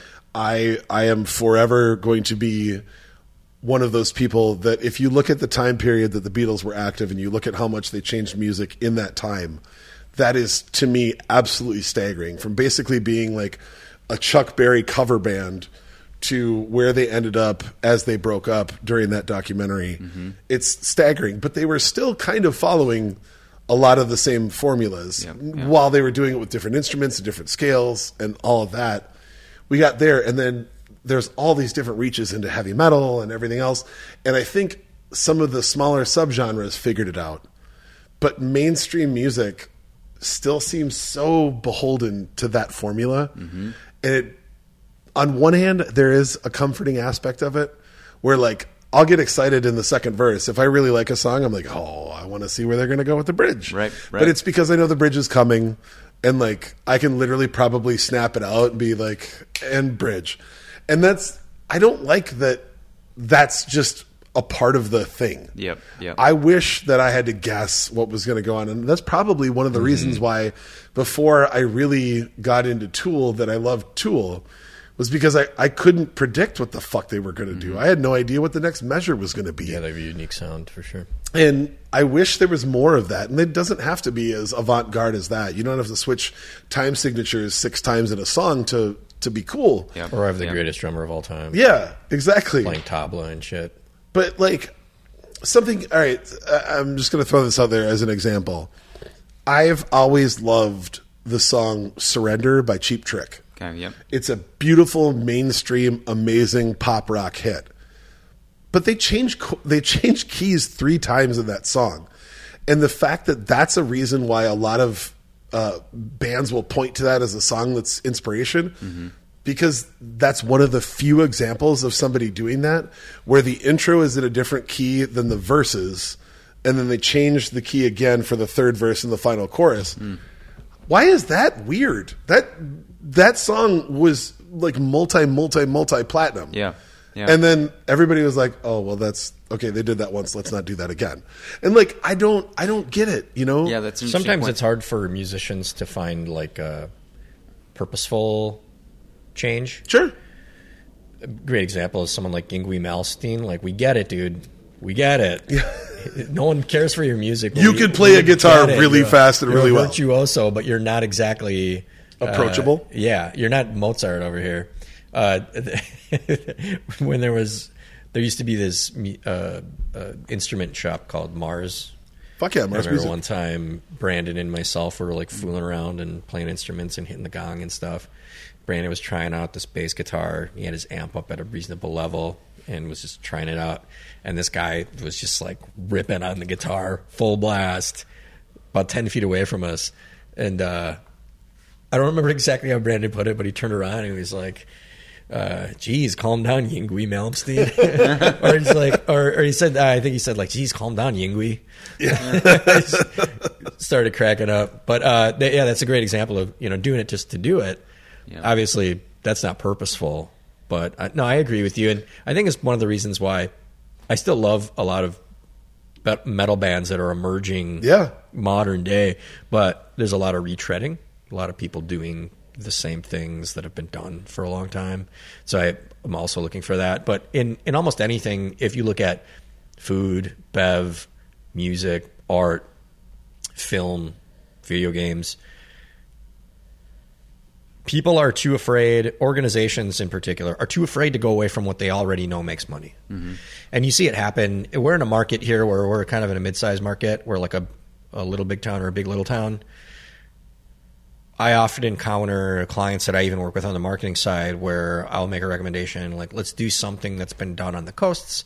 It's been done in Chicago. It's been done in other countries, other marketplaces. So there's proven viability because they lead, we follow. But it's something that ordinarily would take us 5 years, but I'm telling you we can do it today.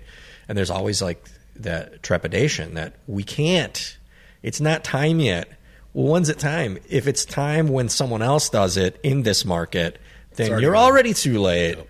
But it's interesting how even with my track record of having I've brought a lot of things to this market. I'm not going to get into it now because I'm not trying to self-brag, but I've brought a lot of things to this marketplace that were not present prior.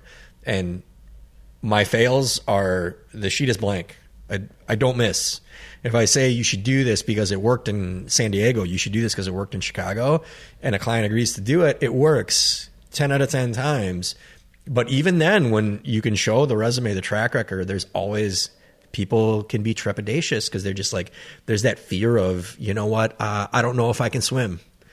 I could swim when I was a kid. I don't know if I can swim. Am I just going to flap my arms around if you push me in here or what? I'd rather do what I know is already effective for me. And it's that way, I think, across the board with many of those forms of art, is because if we're accessing them, they're at least not in every case, because obviously you dive deep, and I used to dive really deep. But a lot of times when you access something, it's because it's accessible, it's available to you, and that's because it is known. So if it's known, it means it was recommended to you, or you're able to access it on a popular website or something of that nature. So those people are making money. So they were able to push through, but you often have difficulty finding the things that failed that were great.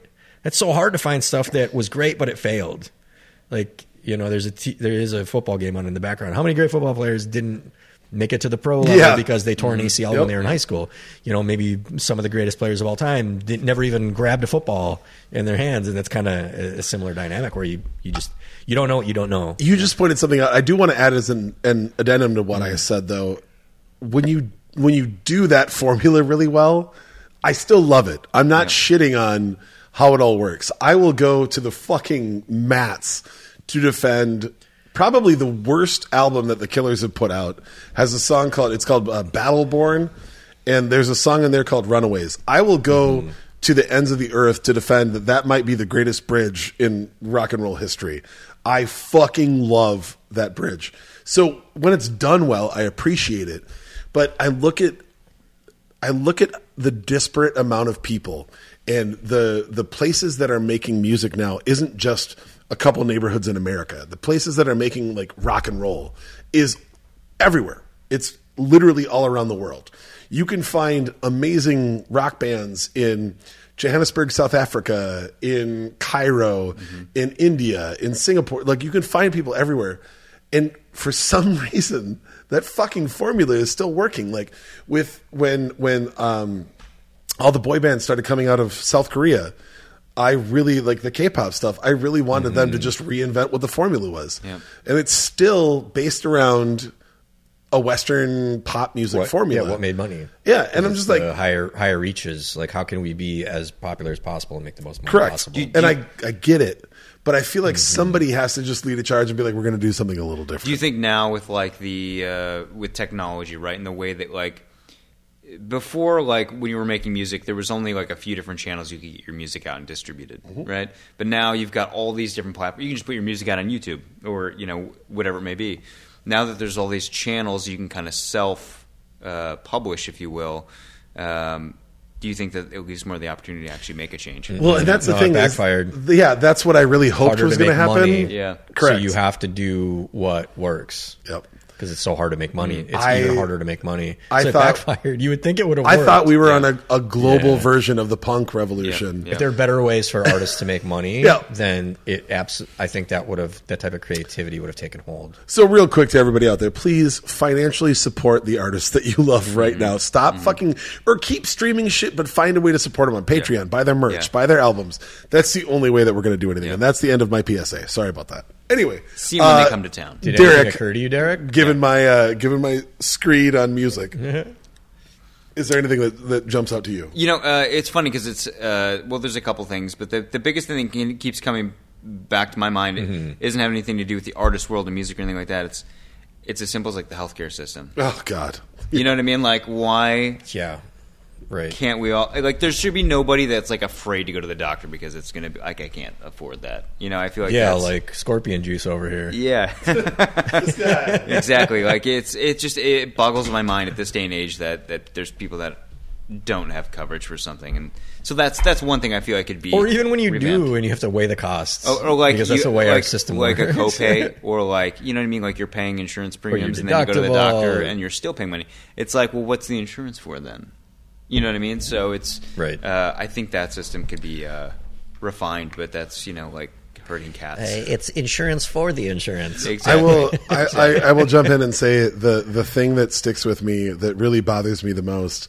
I pretend that I'm a pretty intelligent human being and that I'm pretty rational, but the almost 9 years that I didn't have health insurance changed the way that I feel about doctors to a point where like. I have trouble convincing myself that I need to go to the doctor, even though I have the ability to now.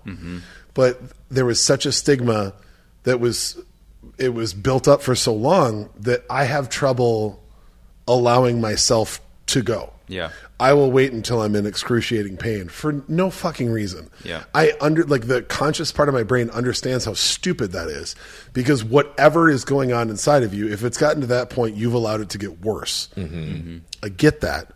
But I have built it up from the time I was 21 until the time I was 31, basically, that I can't get help if I need help unless it's an emergency. Right.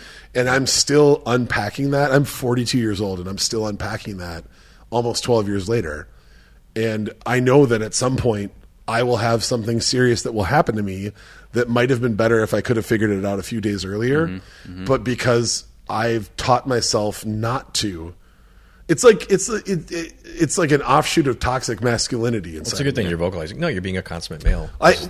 Yeah. How I used to be too. I mean, that's why my neck's all fucked up. We Yep. won't get into that either. We all just assume it'll fix itself. It'll get better at some point, you know? Right. Or what are they going to tell me? What are they Yeah. going to tell me? They're going to say get some rest. Or Yeah, And then I'll I mean, be it's like, not well, I that would have been resting if I didn't come here today. Exactly. it's not that bad. Yeah. So Yeah. I can deal with it. No, I agree with you, man. Yeah. The other part of that dynamic is that we all realize at some point in our lives that doctors are just people also. Yep. So they're not infallible. And they're not magic.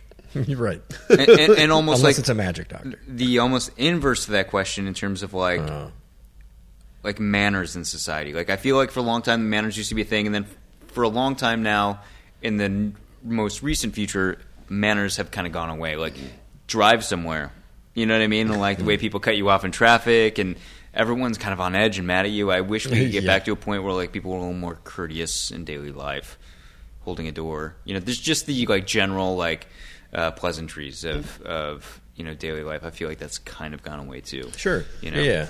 I held a door at a bakery in New York for like a party of 6, and they all just sauntered by one at a time. And I'm not like self-important. I didn't need. Actually, it was impressive to me that no one said anything to me. 6 people just walked in. Okay, we're good. Oh, all right. Not a word. Like all 6 people went out. I was like, wow, 6 people, and not a single person even nodded. Like, Even the last eye person like contact, thanks. like, Yeah. You guys out of work here, actually. Yeah. I'm just trying to be nice to you. I will say, I want to throw this out to you, Derek, and to everybody else out there listening. Charles, I think you and I have talked about this before, but I have a really like amazing cousin named John who I consider my twin brother, even though he's my cousin. And John has a doctorate in elementary education. Your twin cousin. My twin cousin. And him and I, we spend our days wildly different, but we kind of tend to see the world in the same place. And every time he's come to visit, we everywhere we go, we ask for people's names if they're not wearing a name tag.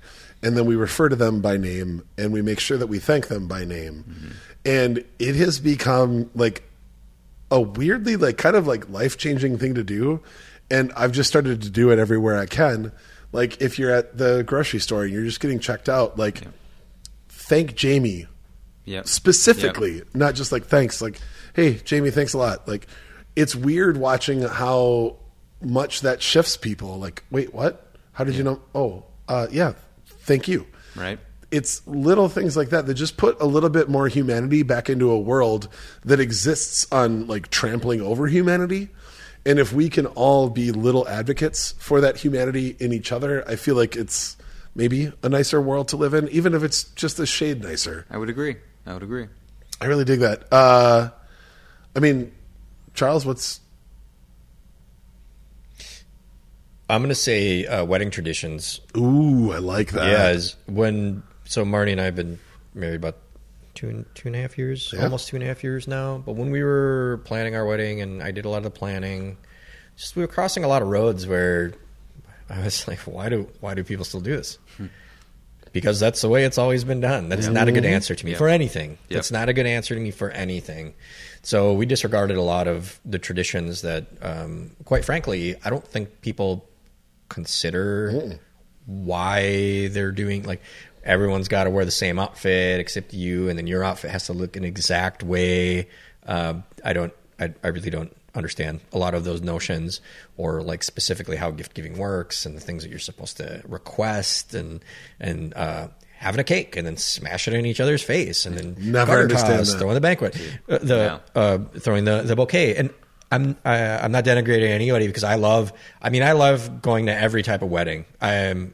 If listeners don't know this about me, I love weddings. Man. Yeah. I love them because I love parties and I love being around people in a good mood who are joyful and celebrating something. And that's precisely what a wedding is. Those are like the biggest parties you can go to oftentimes, where everyone is there for a singular purpose and may not necessarily know one another, but are all there for one singular mission. And that's one of the reasons I think that I just love going to weddings. Hyper traditional weddings are still lots of fun. They're no less fun than a wedding like Marnie's and mine, where we did things differently on many levels. It's just a different way of doing things. I could do without a Catholic mass for a wedding. Good, like- I don't, Yeah, no, I don't. necessarily- Well, I don't need that to. part's that. Yeah, that part is not the part where That's- I'm yeah. having fun unless I brought my Right, flask. right. Yeah, there's just so many. There are so many things, notions. The bride's family paying for everything. Where the fuck did that come from? The traditions of the From a dowry. Yep, the traditions of the dowry. Even insofar as like the engagement ring and the composition of the material, using a diamond, things like that. You know, we didn't do a diamond. A lot of people do it. I have friends who do it. I think I have friends who are afraid to tell me that they did because they have heard me say that, like, I don't care for diamonds and neither does Marnie, that they're like, oh no, he's going to judge me. No, I don't care. You want a diamond, get a diamond. Basically what I'm saying is you should have a right of first refusal. You should be able to do things the way that you want to do them. I'm going to admit something on the air that I don't think probably most people didn't even notice this. And actually Marnie probably is going to have red cheeks when I say this. We intended to and we never did it, and let me just say it's my fucking fault. It's my fucking fault. We didn't send thank you cards because I don't get it. That's I dumb. don't understand. You grab a bunch of cards and you like very There's quickly like no write thought. There's dumb. no thought. thank you. No. You are nice. I love you. The pot No. was great. You know, even though we didn't really do What? gifts. Who the fuck brings a thoughtful gift and is like, I better get a fucking thank you? Yeah. I'm sorry. I couldn't agree with you more. appreciate the thank yous that I receive because that's what the couple wanted to I'd do. prefer a phone call or a text. Or like when I see you, Yeah. you know, Yeah. like if I see you, you came to my wedding and then I tell you about our trip to Spain and that, you know, we had a honey fund, which also used to not be cool. And now progressively is becoming cooler. Awesome. We You did the know, same I don't thing. need stuff. I'm a successul, at the time, late 30s, man. My wife does well Oh, for that's so herself. cute. You have to say you're in my age category now. It's like if you want to buy something, you'll buy something. Oh man, I'm 40. Yeah. Yeah, right. We didn't need things. No. We Yeah. didn't need things, so we weren't going to force the square peg circle hole. And also, we didn't necessarily need money either. But it was, hey, we're going to go on this lavish vacation. If you want to contribute, then you will have been a part of partaking in our joy in this adventure that we're going on. My wife and so, I did the same thing. And dear Megan Hurley, when you listen to this, we do still owe you a camel ride because we could not find a fucking camel ride. But I will find one. Oh, because it was at the time where you would specify what it was She for. she Right. specified what she wanted it for, and we tried Sure. so fucking hard, and we could not find one. So yeah, we didn't do that. We just did the central fund, and it went through. Guess where it went, Quam? Michelin stars. Michelin stars. That's what you guys filled. I got so many tires, Yeah, you lined my breast with all the stars. Okay, I have so many stars. titty stars. So those people who I saw post wedding, now of whom I've seen literally every one since the time of my wedding, we have discussed the adventure that we went on in the wedding, and I said Love it. thank you for coming, and you know I love that's- everything about that. Yeah. So we had the plans. The envelopes are still in my office. We just it just somehow never because then. So firstly, we were super late, and then it was pandemic time. Yeah. and then it was like, does anyone really want a photo of us being happy, married, especially friends of ours who couldn't have their ceremony? So I think it was the right decision to say, you know what, Fucking you're right. it doesn't make sense to do, and we didn't do it. But again, I'm saying it's my fault, not Marnie's fault. Marnie had it her way, we would have sent them. We didn't send them. If you're a friend of mine who came to the wedding and you didn't receive a thank you card and you're upset about it, Eat a dick. I'm telling you, let me know, because hey, I'll make you like a custom graphic. Yeah. I'll make you look like a Super Saiyan or something, like shooting a fireball at me At as me. penance. I like And I will print it and put it in an envelope, and I will handwrite a letter on the back about how you're stronger than me, more handsome than me, funnier than me. Okay. I just want to double down when you were talking about wedding traditions. Yeah. How fucking weird the garter toss is. I do not.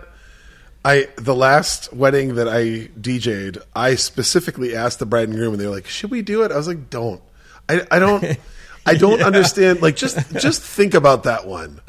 Like, you're going to pull a piece of quote unquote lingerie off of your newly married wife's thigh.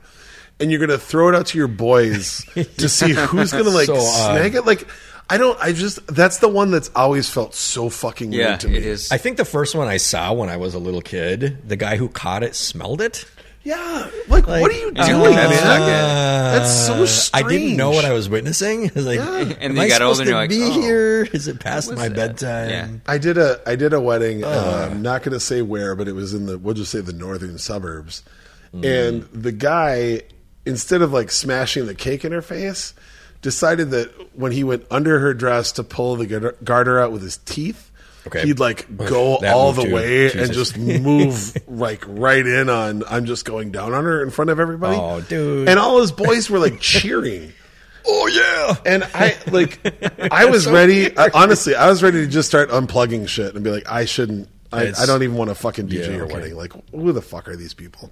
I don't like. That's one. Savages. It's just unless you have like a real solid reason to do that, just don't fucking do that.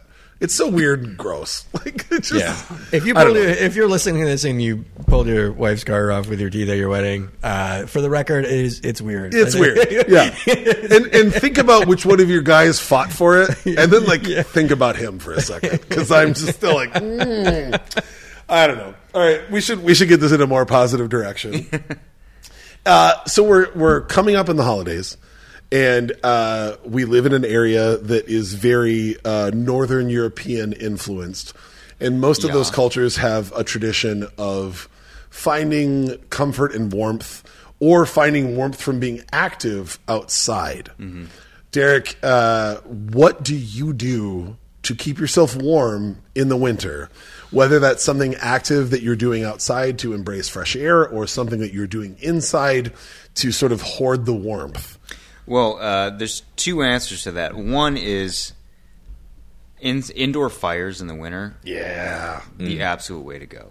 I mean, if I could do that every single day, I would have a fire going all day, every day through the winter. Absolutely. The other component to that is it's not really a thing that I've been doing, but want to get into, which is snowshoeing.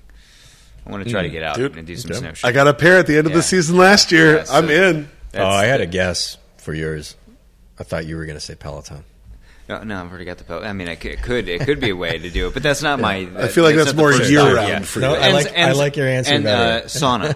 I'm getting into sauna Sauna? quite a bit more. Ooh, you yes, know? sir. So that's another. Now we're just piling onto it. Yeah, but, Paul Hennessy's got a sauna. He Yep, does. Yep. So shout out to Paul. We're gonna come over. I'm all about the weekly schwitz. There's no way around that. Yeah. Fuck, man. Yeah. Well, Charles.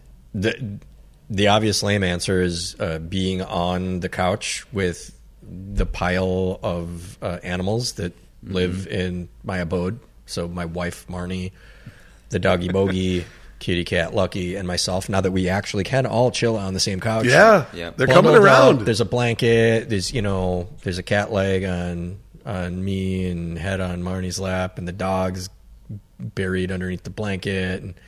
And we got a bottle of wine open, some candles lit. Maybe we're watching something on Netflix. Maybe we're listening to tunes. But just that, like the sense of warmth of just being in just a pile of animals on the couch, drinking something to keep your cockles warm, whether that be a bottle of red wine or some spirits like we're enjoying here this evening. That's to me. I mean, I frequently remark to people, because I think warm weather people make fun of Northerners for saying this type of thing. but it's true when I say it because I very much am a northerner. I'm a Middle Eastern, Midwestern.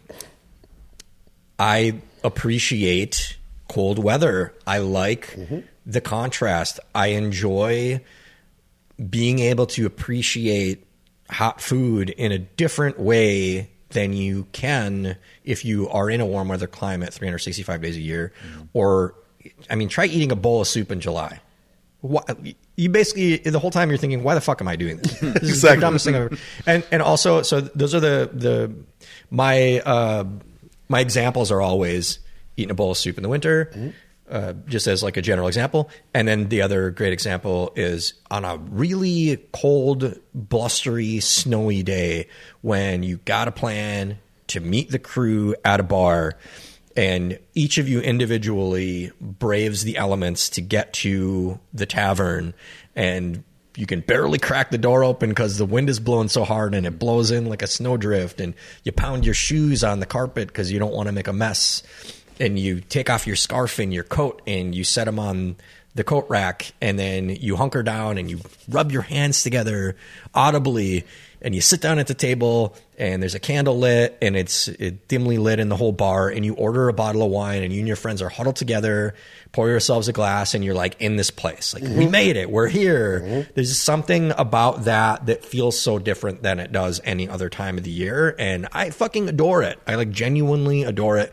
I know people who are from, like, I have friends who, or family from like Lebanon or from California who are like, fuck you. Nobody likes that. You're saying that because you're in denial. No, genuinely, I absolutely love it. If I were to move to a warm climate, I would still want to experience like the holidays here, at least for some portion of it. I would want to be in a climate with like white snow, adrift in the streets, and that glow that you get of the earth, and the clenching cold, and seeing your breath and the icicles in my beard. I love it. I do actually genuinely enjoy it. But then those things make you, it's the contrast. You feel cold, and this makes you feel warmth in your heart and in your cockles. Like, that's just that dynamic is a beautiful thing. That's so it for me too, and it's the duality of it. I love sweet and salty. I love crunchy and soft. Like, I love trying to figure out like all the ways of getting all of the experiences kind of put together. And I love I earned it from being in the cold to being in the warm. It just, it changes how you feel about it. Yeah. And you're so right. There are those days where like I'm in the Carhartt overalls and I got the snowmobiling boots on and I have a scarf and a parka and everything. And then you get somewhere and you slowly peel off the layers. Yep. And I've never felt so much at home as I have in those moments. Right.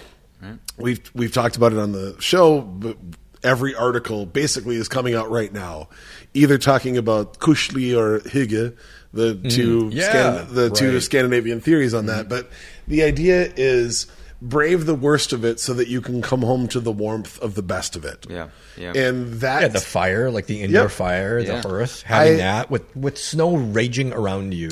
You look out the window and you're in a snow globe, in effect. That's so fucking cool. I love that. This is something that I have never actually said out loud to another human being. But when I went through my divorce 11 years ago, I was having trouble sleeping, and so I was doing like the Thunderstorm, like white noise app that you could download, Sure. and it Rail actually sounds, thunderstorms. Yeah, and it helped. It was soothing. It was like something to keep my mind not on things. And then shortly thereafter, I was offered a job by a very good friend of mine to open a bar in Wisconsin, and we moved there. And I didn't want the same like vibe when I moved into this new place, and so I went through it, and they had a roaring fire, and I had that sound on. And that was what I went to for the first week. Crackling. A still night with a crackling fire. The first week that I lived in that apartment in a city that I was not planning on ever living in, and doing a job I had never planned on doing, and trying to figure out a new life that I hadn't really planned on, that weirdly triggered everything in my DNA to feel like this place is home. and I would wake up just feeling pretty centered. And I will always feel that way about fires. I will always want to stand around a fire. And as much as I love like a good bonfire in the summer, there's nothing better than like a good fire and a fireplace on like a winter's day. Couldn't agree more. You know, like Yeah. that to me is that's it. So for me, I think I agree with Charles on this one. It's literally like cuddling up with my incredible partner and our dog. And if Harold will come somewhere near our orange cat, cool. Otherwise, like we'll spend a little time together, and then my wife will go to bed, and I'll go downstairs, and then Harold will just jump on my chest. Yep. And that's it. That's like the warmth, because it's like, hey, all right, it's cold out. What do we want to be? We want to be warmer. Yep. So how do we do that? We all just huddle in a little closer. Yep. And it's like, Totally. even like friends, like even casual friends, the hugs are a little bit longer. Yep. You know, it's like a little bit more of an embrace because we're also warming up a little bit. Right. And again, like Charles was saying, when you walk into a bar, you walk into a restaurant, somebody recognizes you, the first thing they want to do is give you some of their warmth. Yep. It's a physical example of I am literally transferring my love for you to you Yep. through a little bit of bodily warmth. And I love that. Plus, I have to say, from living in California for 10 years, like living in a cold climate builds way more character than living in like a climate where it's just always comfortable. You know what I mean? When it's 20 below and you scraping off the car, like it builds much more character than if it's always just 72 degrees all the time. For fucking sure. Not that there's anything wrong with like, especially the perfect weather, San Diego. You know, Yeah. the Yeah. fluctuation around the year is what 10 total degrees. Right. Correct. Yep. Full sun, so many days. You can't. I'm not saying that you guys got it bad and we got it good. I'm saying I enjoy what we have. Yeah. You take it for granted though when it's sunny all the time. You're like, can I just have a rainy day, please? Can I have a rainy day? I do like, You know? yeah, I do like rain. Yeah. Oh man, at night especially. Yeah. I love rain at night. The way you sleep, when the pitter patter on the window. I little love bit that of thunder, feeling. yeah. The smell of rain. That's the best. When you have your windows open because it's not crazy sideways rain, all the windows are open. Yeah. The whole house, every window in the house is open, and you're just snuggled into bed, and you can just hear the rain falling all around you. Oh man, that's such a cool feeling. Dude, it's a lullaby for every one of your senses. It's the best. yeah, you don't need your app that night. Nope. Yeah. Well, should we have one more sip, and then Charles, you want to bring it back home? Cheers. Cheers. Man, that is fucking great. Oh, this is a fun one. I've been nesting this one away in my cheek like a squirrel for a while here. What's a thing, Derek, that you can get yourself at the grocery store anytime you want that once seemed like a splurge? Ooh, that is a great question that you can get anytime you... Okay. It's Velveeta cheese. And it's making like a queso out of it. Yeah. Oh, that's- shit. that- Okay. Getting the whole block? Yeah. Yeah, so that's one thing. Yeah, getting Velveeta cheese. I don't do it a lot, but that's that one thing where you can get anytime you want. Sure. Well, now, hold on. If you're going to talk about making like a dip, let's talk us through. Let's hear- What's this fucking my dip? dip is about not it. Let's incredibly talk about sophisticated. it. Let's talk about it. Okay. That is not your problem. Yeah. So there's two ways you can go about it, gentlemen. It's not super sophisticated, right? So you can go salsa, right? You can kind of mix Sure. it, salsa, do that way. Or you can go with chili, and you can mix it that way. Oh, yeah, and sure. do more of a Okay. chili queso.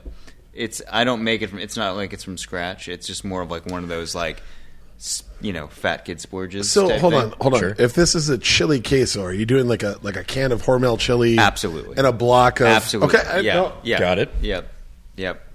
So like this is literally the hack to the Taco Bell chili cheese burrito. Is store-bought cheddar, a little bit of Velveeta, and Hormel chili is how you get to the most popular item on the only Minnesota Taco Bell menu. You just add a little cheddar in there for sharpness. Is that how they do it? And that's how you get the stringiness. But you need a Got it. little bit of the Velveeta for the creaminess to melt in with the cheese. Also, by itself, Velveeta doesn't have any like pull. No. Really? Okay. So you need the I've mild never cheddar prepared shreds. anything specifically with Velveeta. probably a I like American reason behind cheese, and I make cheese sauces using American cheese, but Not Velveeta. I am a never Velveeta have. Rotel Jimmy Dean breakfast sausage. There you go. Oh, fuck. Okay. 2 heaping teaspoons of cumin, 1 heaping teaspoon of chipotle powder, and then a little bit of roasted garlic powder from Penzies. That is my queso dip that I will make for a foosball party when I know that nobody is looking for anything fancy. In queso emergency. In Get that queso recipe. emergency, Okay. Good one. this will get jalapeno business, and you will talk about it for years to come. I feel like you guys have been here before. And I think Velveeta is probably more classified as cheese product. Yeah, it is Yeah, 100% a cheese Absolutely. product. Yeah. Yep. I've also told this story on the pod before, but an ex-girlfriend of mine lived in the upstairs of this couple's house in Northeast Minneapolis, and the bottom drawer in their fridge, when you opened it, was literally filled with this giant bag that said cheese product on it. Amazing. The whole drawer was a giant bag of cheese product. What It's are you like, using that? That's where I I'm don't know, like, dip in the ladle. Queso. Dip it in queso emergency. but Open like the drawer. that's so many emergencies. Like that's my thing. Like I love that as a singular thing that I can look forward to every now and then.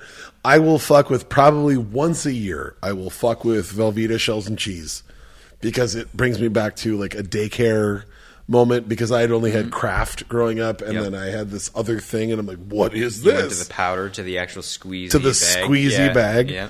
And it's not good, but every now and then I need to have that. But those are really like the only uses for me. And when somebody would have like an entire drawer full, like I'm just like, what else are you putting that in? Because again, going back to the lack of pull, like I have used American cheese slices in grilled cheese, but it's always in conjecture with another cheese because I want a little more toothsome pull to it. Yep. If I were going to answer that, I think it has to be protein for me. I used to go, if I was going to have either, anything involving beef, basically, it was whatever the cheapest thing was. I never thought about fat content for ground beef, and I sure as shit never thought about like what cut of steak I wanted. Yeah. It was just whatever I could afford. Yep. And now I have to catch myself every now and then when I'm at a butcher or even if I'm just at like Hy-Vee at their meat counter. I have to think like, hey, hold on, reflect on like how nice this is and how different this is than your life was 15 years ago. Yeah. Yes. And really be honest about that and think about what are you going to do with this? Because there's also the urge, and I don't know if this is going to resonate with anybody out there, but like if you grew up poor and you have had times trying to figure out how you were going to make rent, there is an urge to overspend at every possible chance that you can when you have money because it feels good to be like, I'm doing this shit now. Yeah. And I understand how selfish and fleeting that is, but I've talked to a lot of people who had a similar background to me, and we all fall prey to that same shit every now and then. And it's also been, as I've gotten older, a discussion that I've been able to have with myself where what am I going to do with this? Like, is this time to really ball out and get the best cut of meat? Well, then I am going to drive down to France 44 and I am going to ask for, I am going to go to Clancy's Meats and I'm going to ask for X cut. But wait, am I just making chili with like fucking beef chunks? Then do I really need to do that to try and prove to myself that somehow this is like better? No, I don't. Like maybe I'll just do this grass-fed beef from X place and like, cool. This is at my Well, with local age Hy-Vee. comes wisdom. I think that when you reach a certain age, you realize that you don't need to do it just to do it. Which that's the example. You know, people are like, "Well, I made this burger with a dry aged Wagyu Wagyu, ribeye." yep. Yeah. Why? Why? Why did you do that? Leave You that whole as a mistreated steak. that piece of meat. It did not deserve to be ground, Correct. and turned into a sandwich. That is not the purpose of that cut and the way that it was raised and aged. No, that's not. But that's still a discussion that I have to have with myself. I have to remind myself, like, dude, So you feel like you're still sometimes prone to that? Where you Absolutely. Okay, that's interesting. I get there with like trying to track down hard to find records. Like I will tell myself that I'm okay with paying way more to get this one record that I really want. But is it the fact that I want that record really bad because I can listen to it right now? Or is it the fact that I want to be able to tell people that I have this record and that I worked my ass off to get it? I think that's a little different. I see. It's the same urge to me.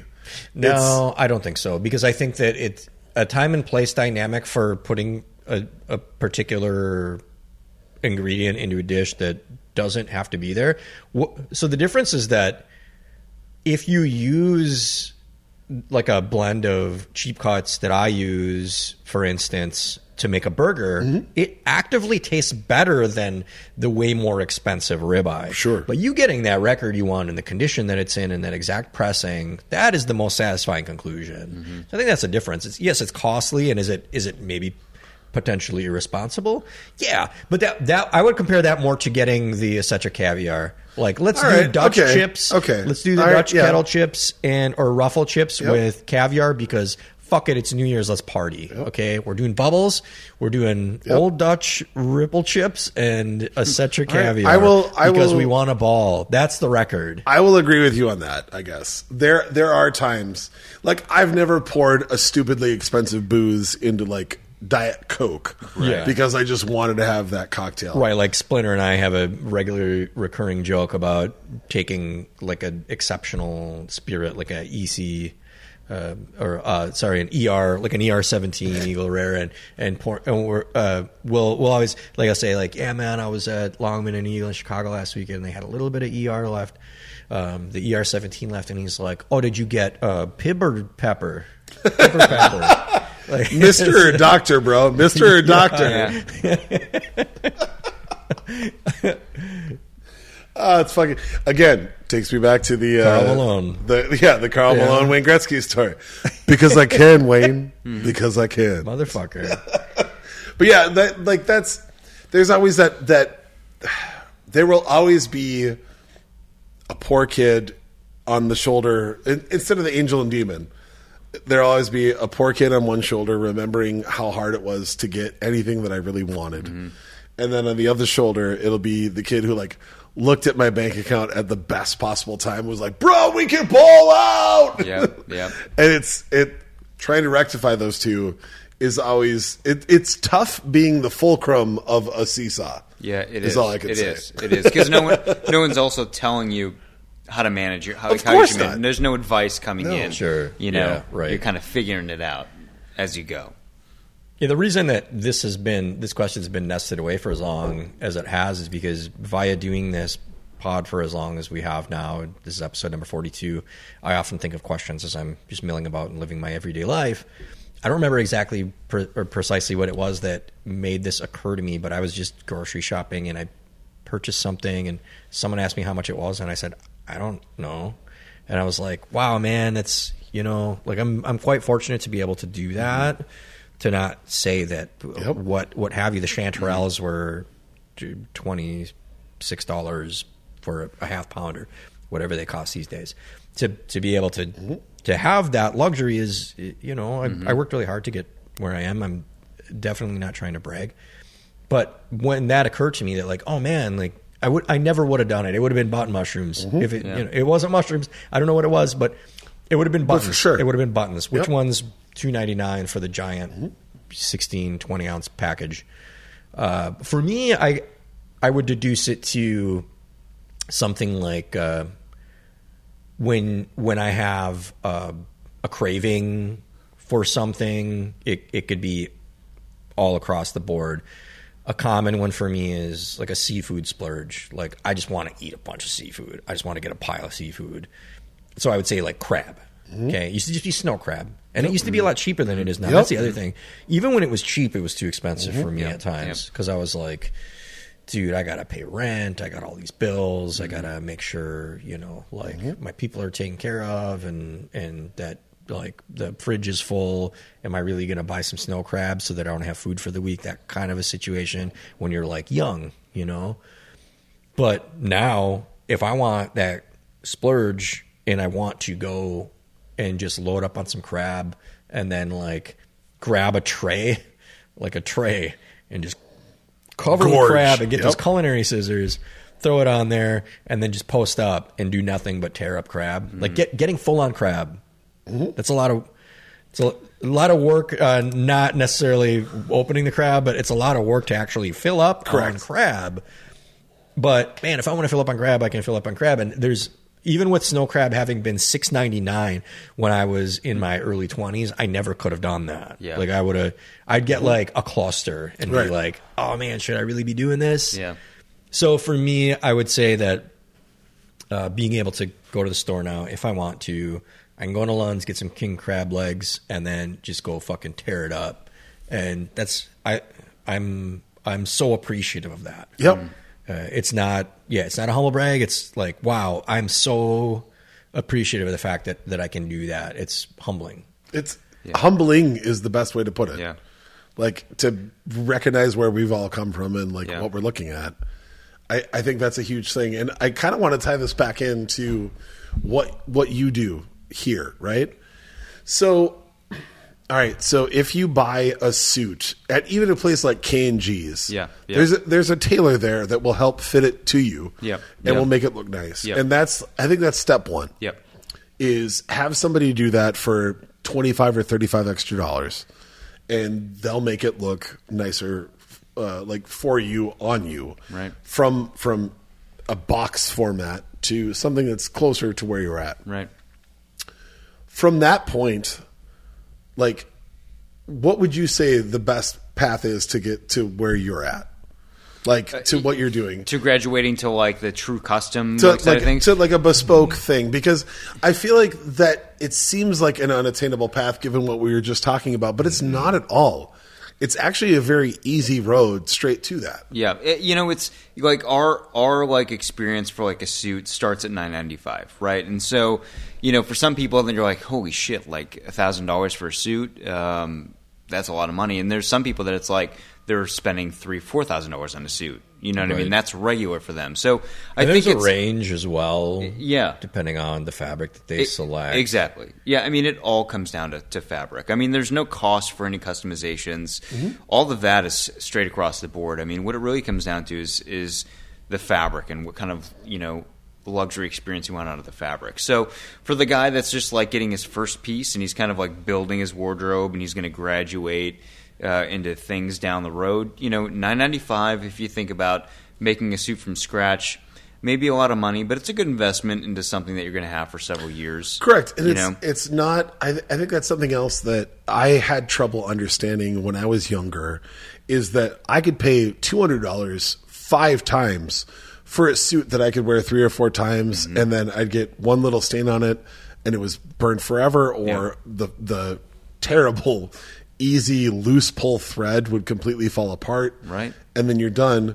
Like, do you want to make that investment 5 or 6 times, or do you want to invest in something that will always look great on you and work for you? That's exactly it. And, part of our experience too is like if a button comes off or if you need like a tweak, you just come back to us and say, hey, we take care of that maintenance of that garment, so, and with the garments being fully canvas, and that's like a whole nother conversation, most of what you'll find off the rack is like a fused garment. So they use a glue.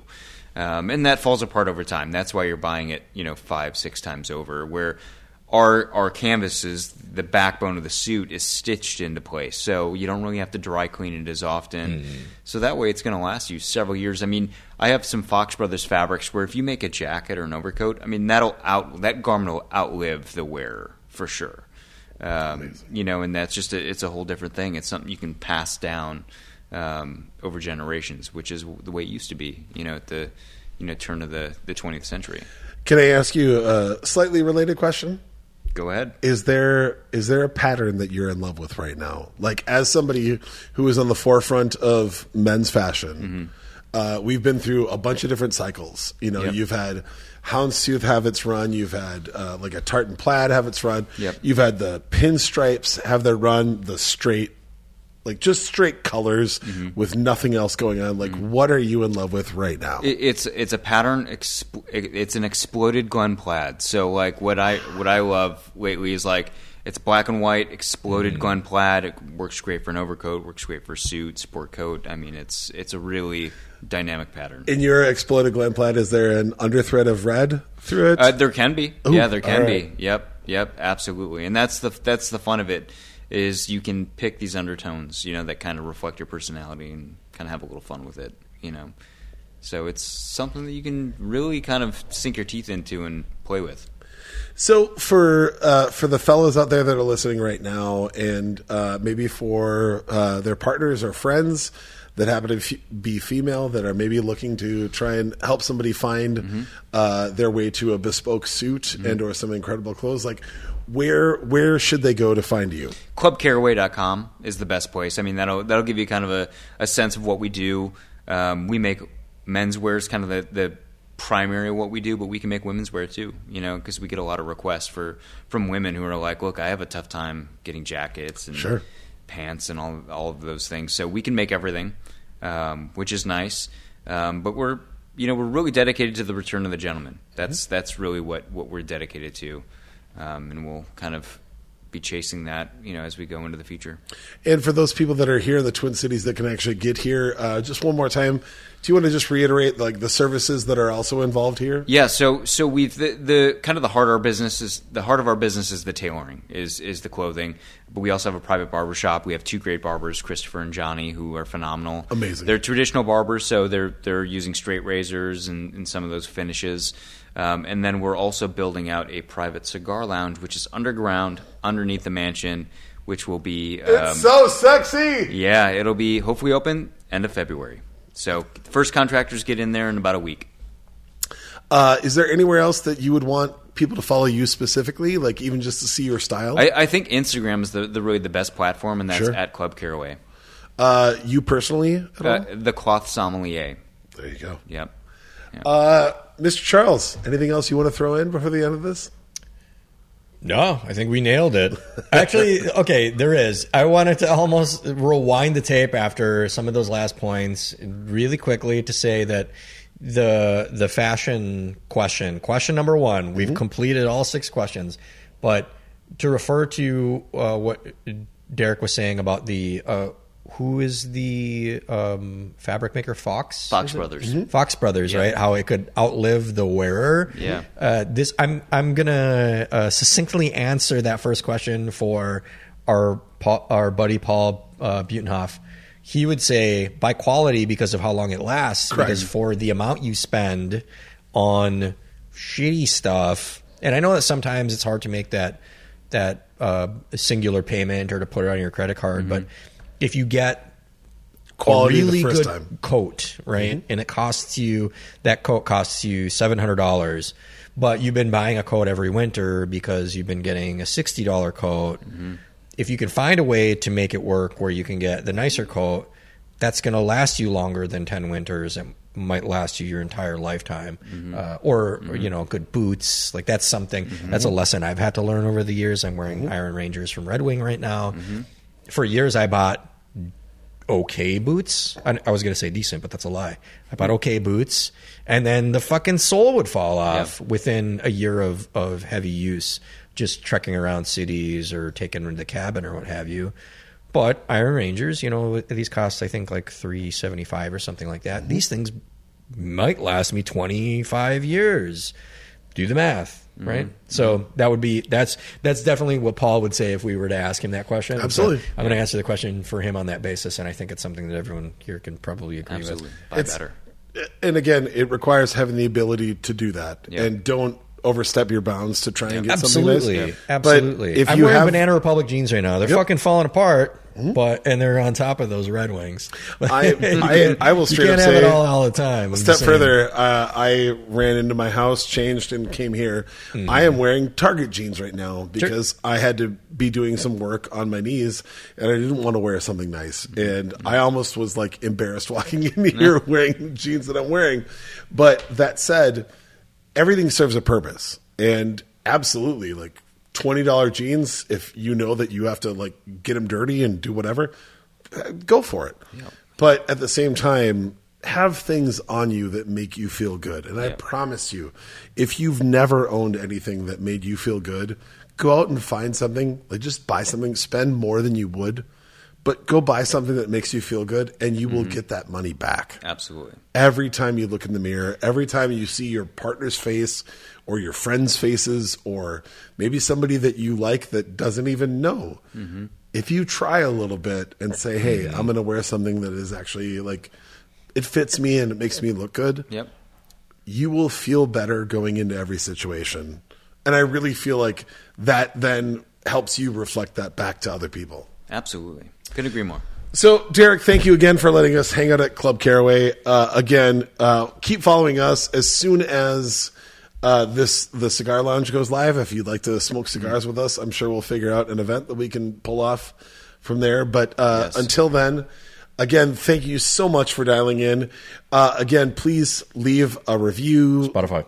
Yeah, Spotify now. Spotify literally just started their review system today, the day of this recording. So Today. yeah, so Spotify now accepts reviews. We got we got a lot of reviews on Apple. I think we got like 30, relatively speaking. That's quite a lot because people are rarely driven to leave positive reviews for stuff. Usually they're driven to leave negative reviews. Yep. So we have 30-ish 5-star reviews on Apple, which is fucking fantastic. And we love every one of you. Yeah, thank you guys. Like we adore you. We had, when we were at dinner actually at Tortoni Mucci on Saturday evening, we were approached cool by a shit. table that said that they enjoy the podcast, which is fucking flattering. Yeah. Anytime that happens, we were absolutely taken aback and flattered, and we love that, and we love you for it. But yeah, if you want to, you can still leave us a review on Apple, but Spotify also now accepts reviews. And yeah, if you dig it, let us know. Yeah, keep sharing it around for people, and we're going to keep doing what we can. Thank you guys so much. Again, follow us at all the Libations for Everyone things.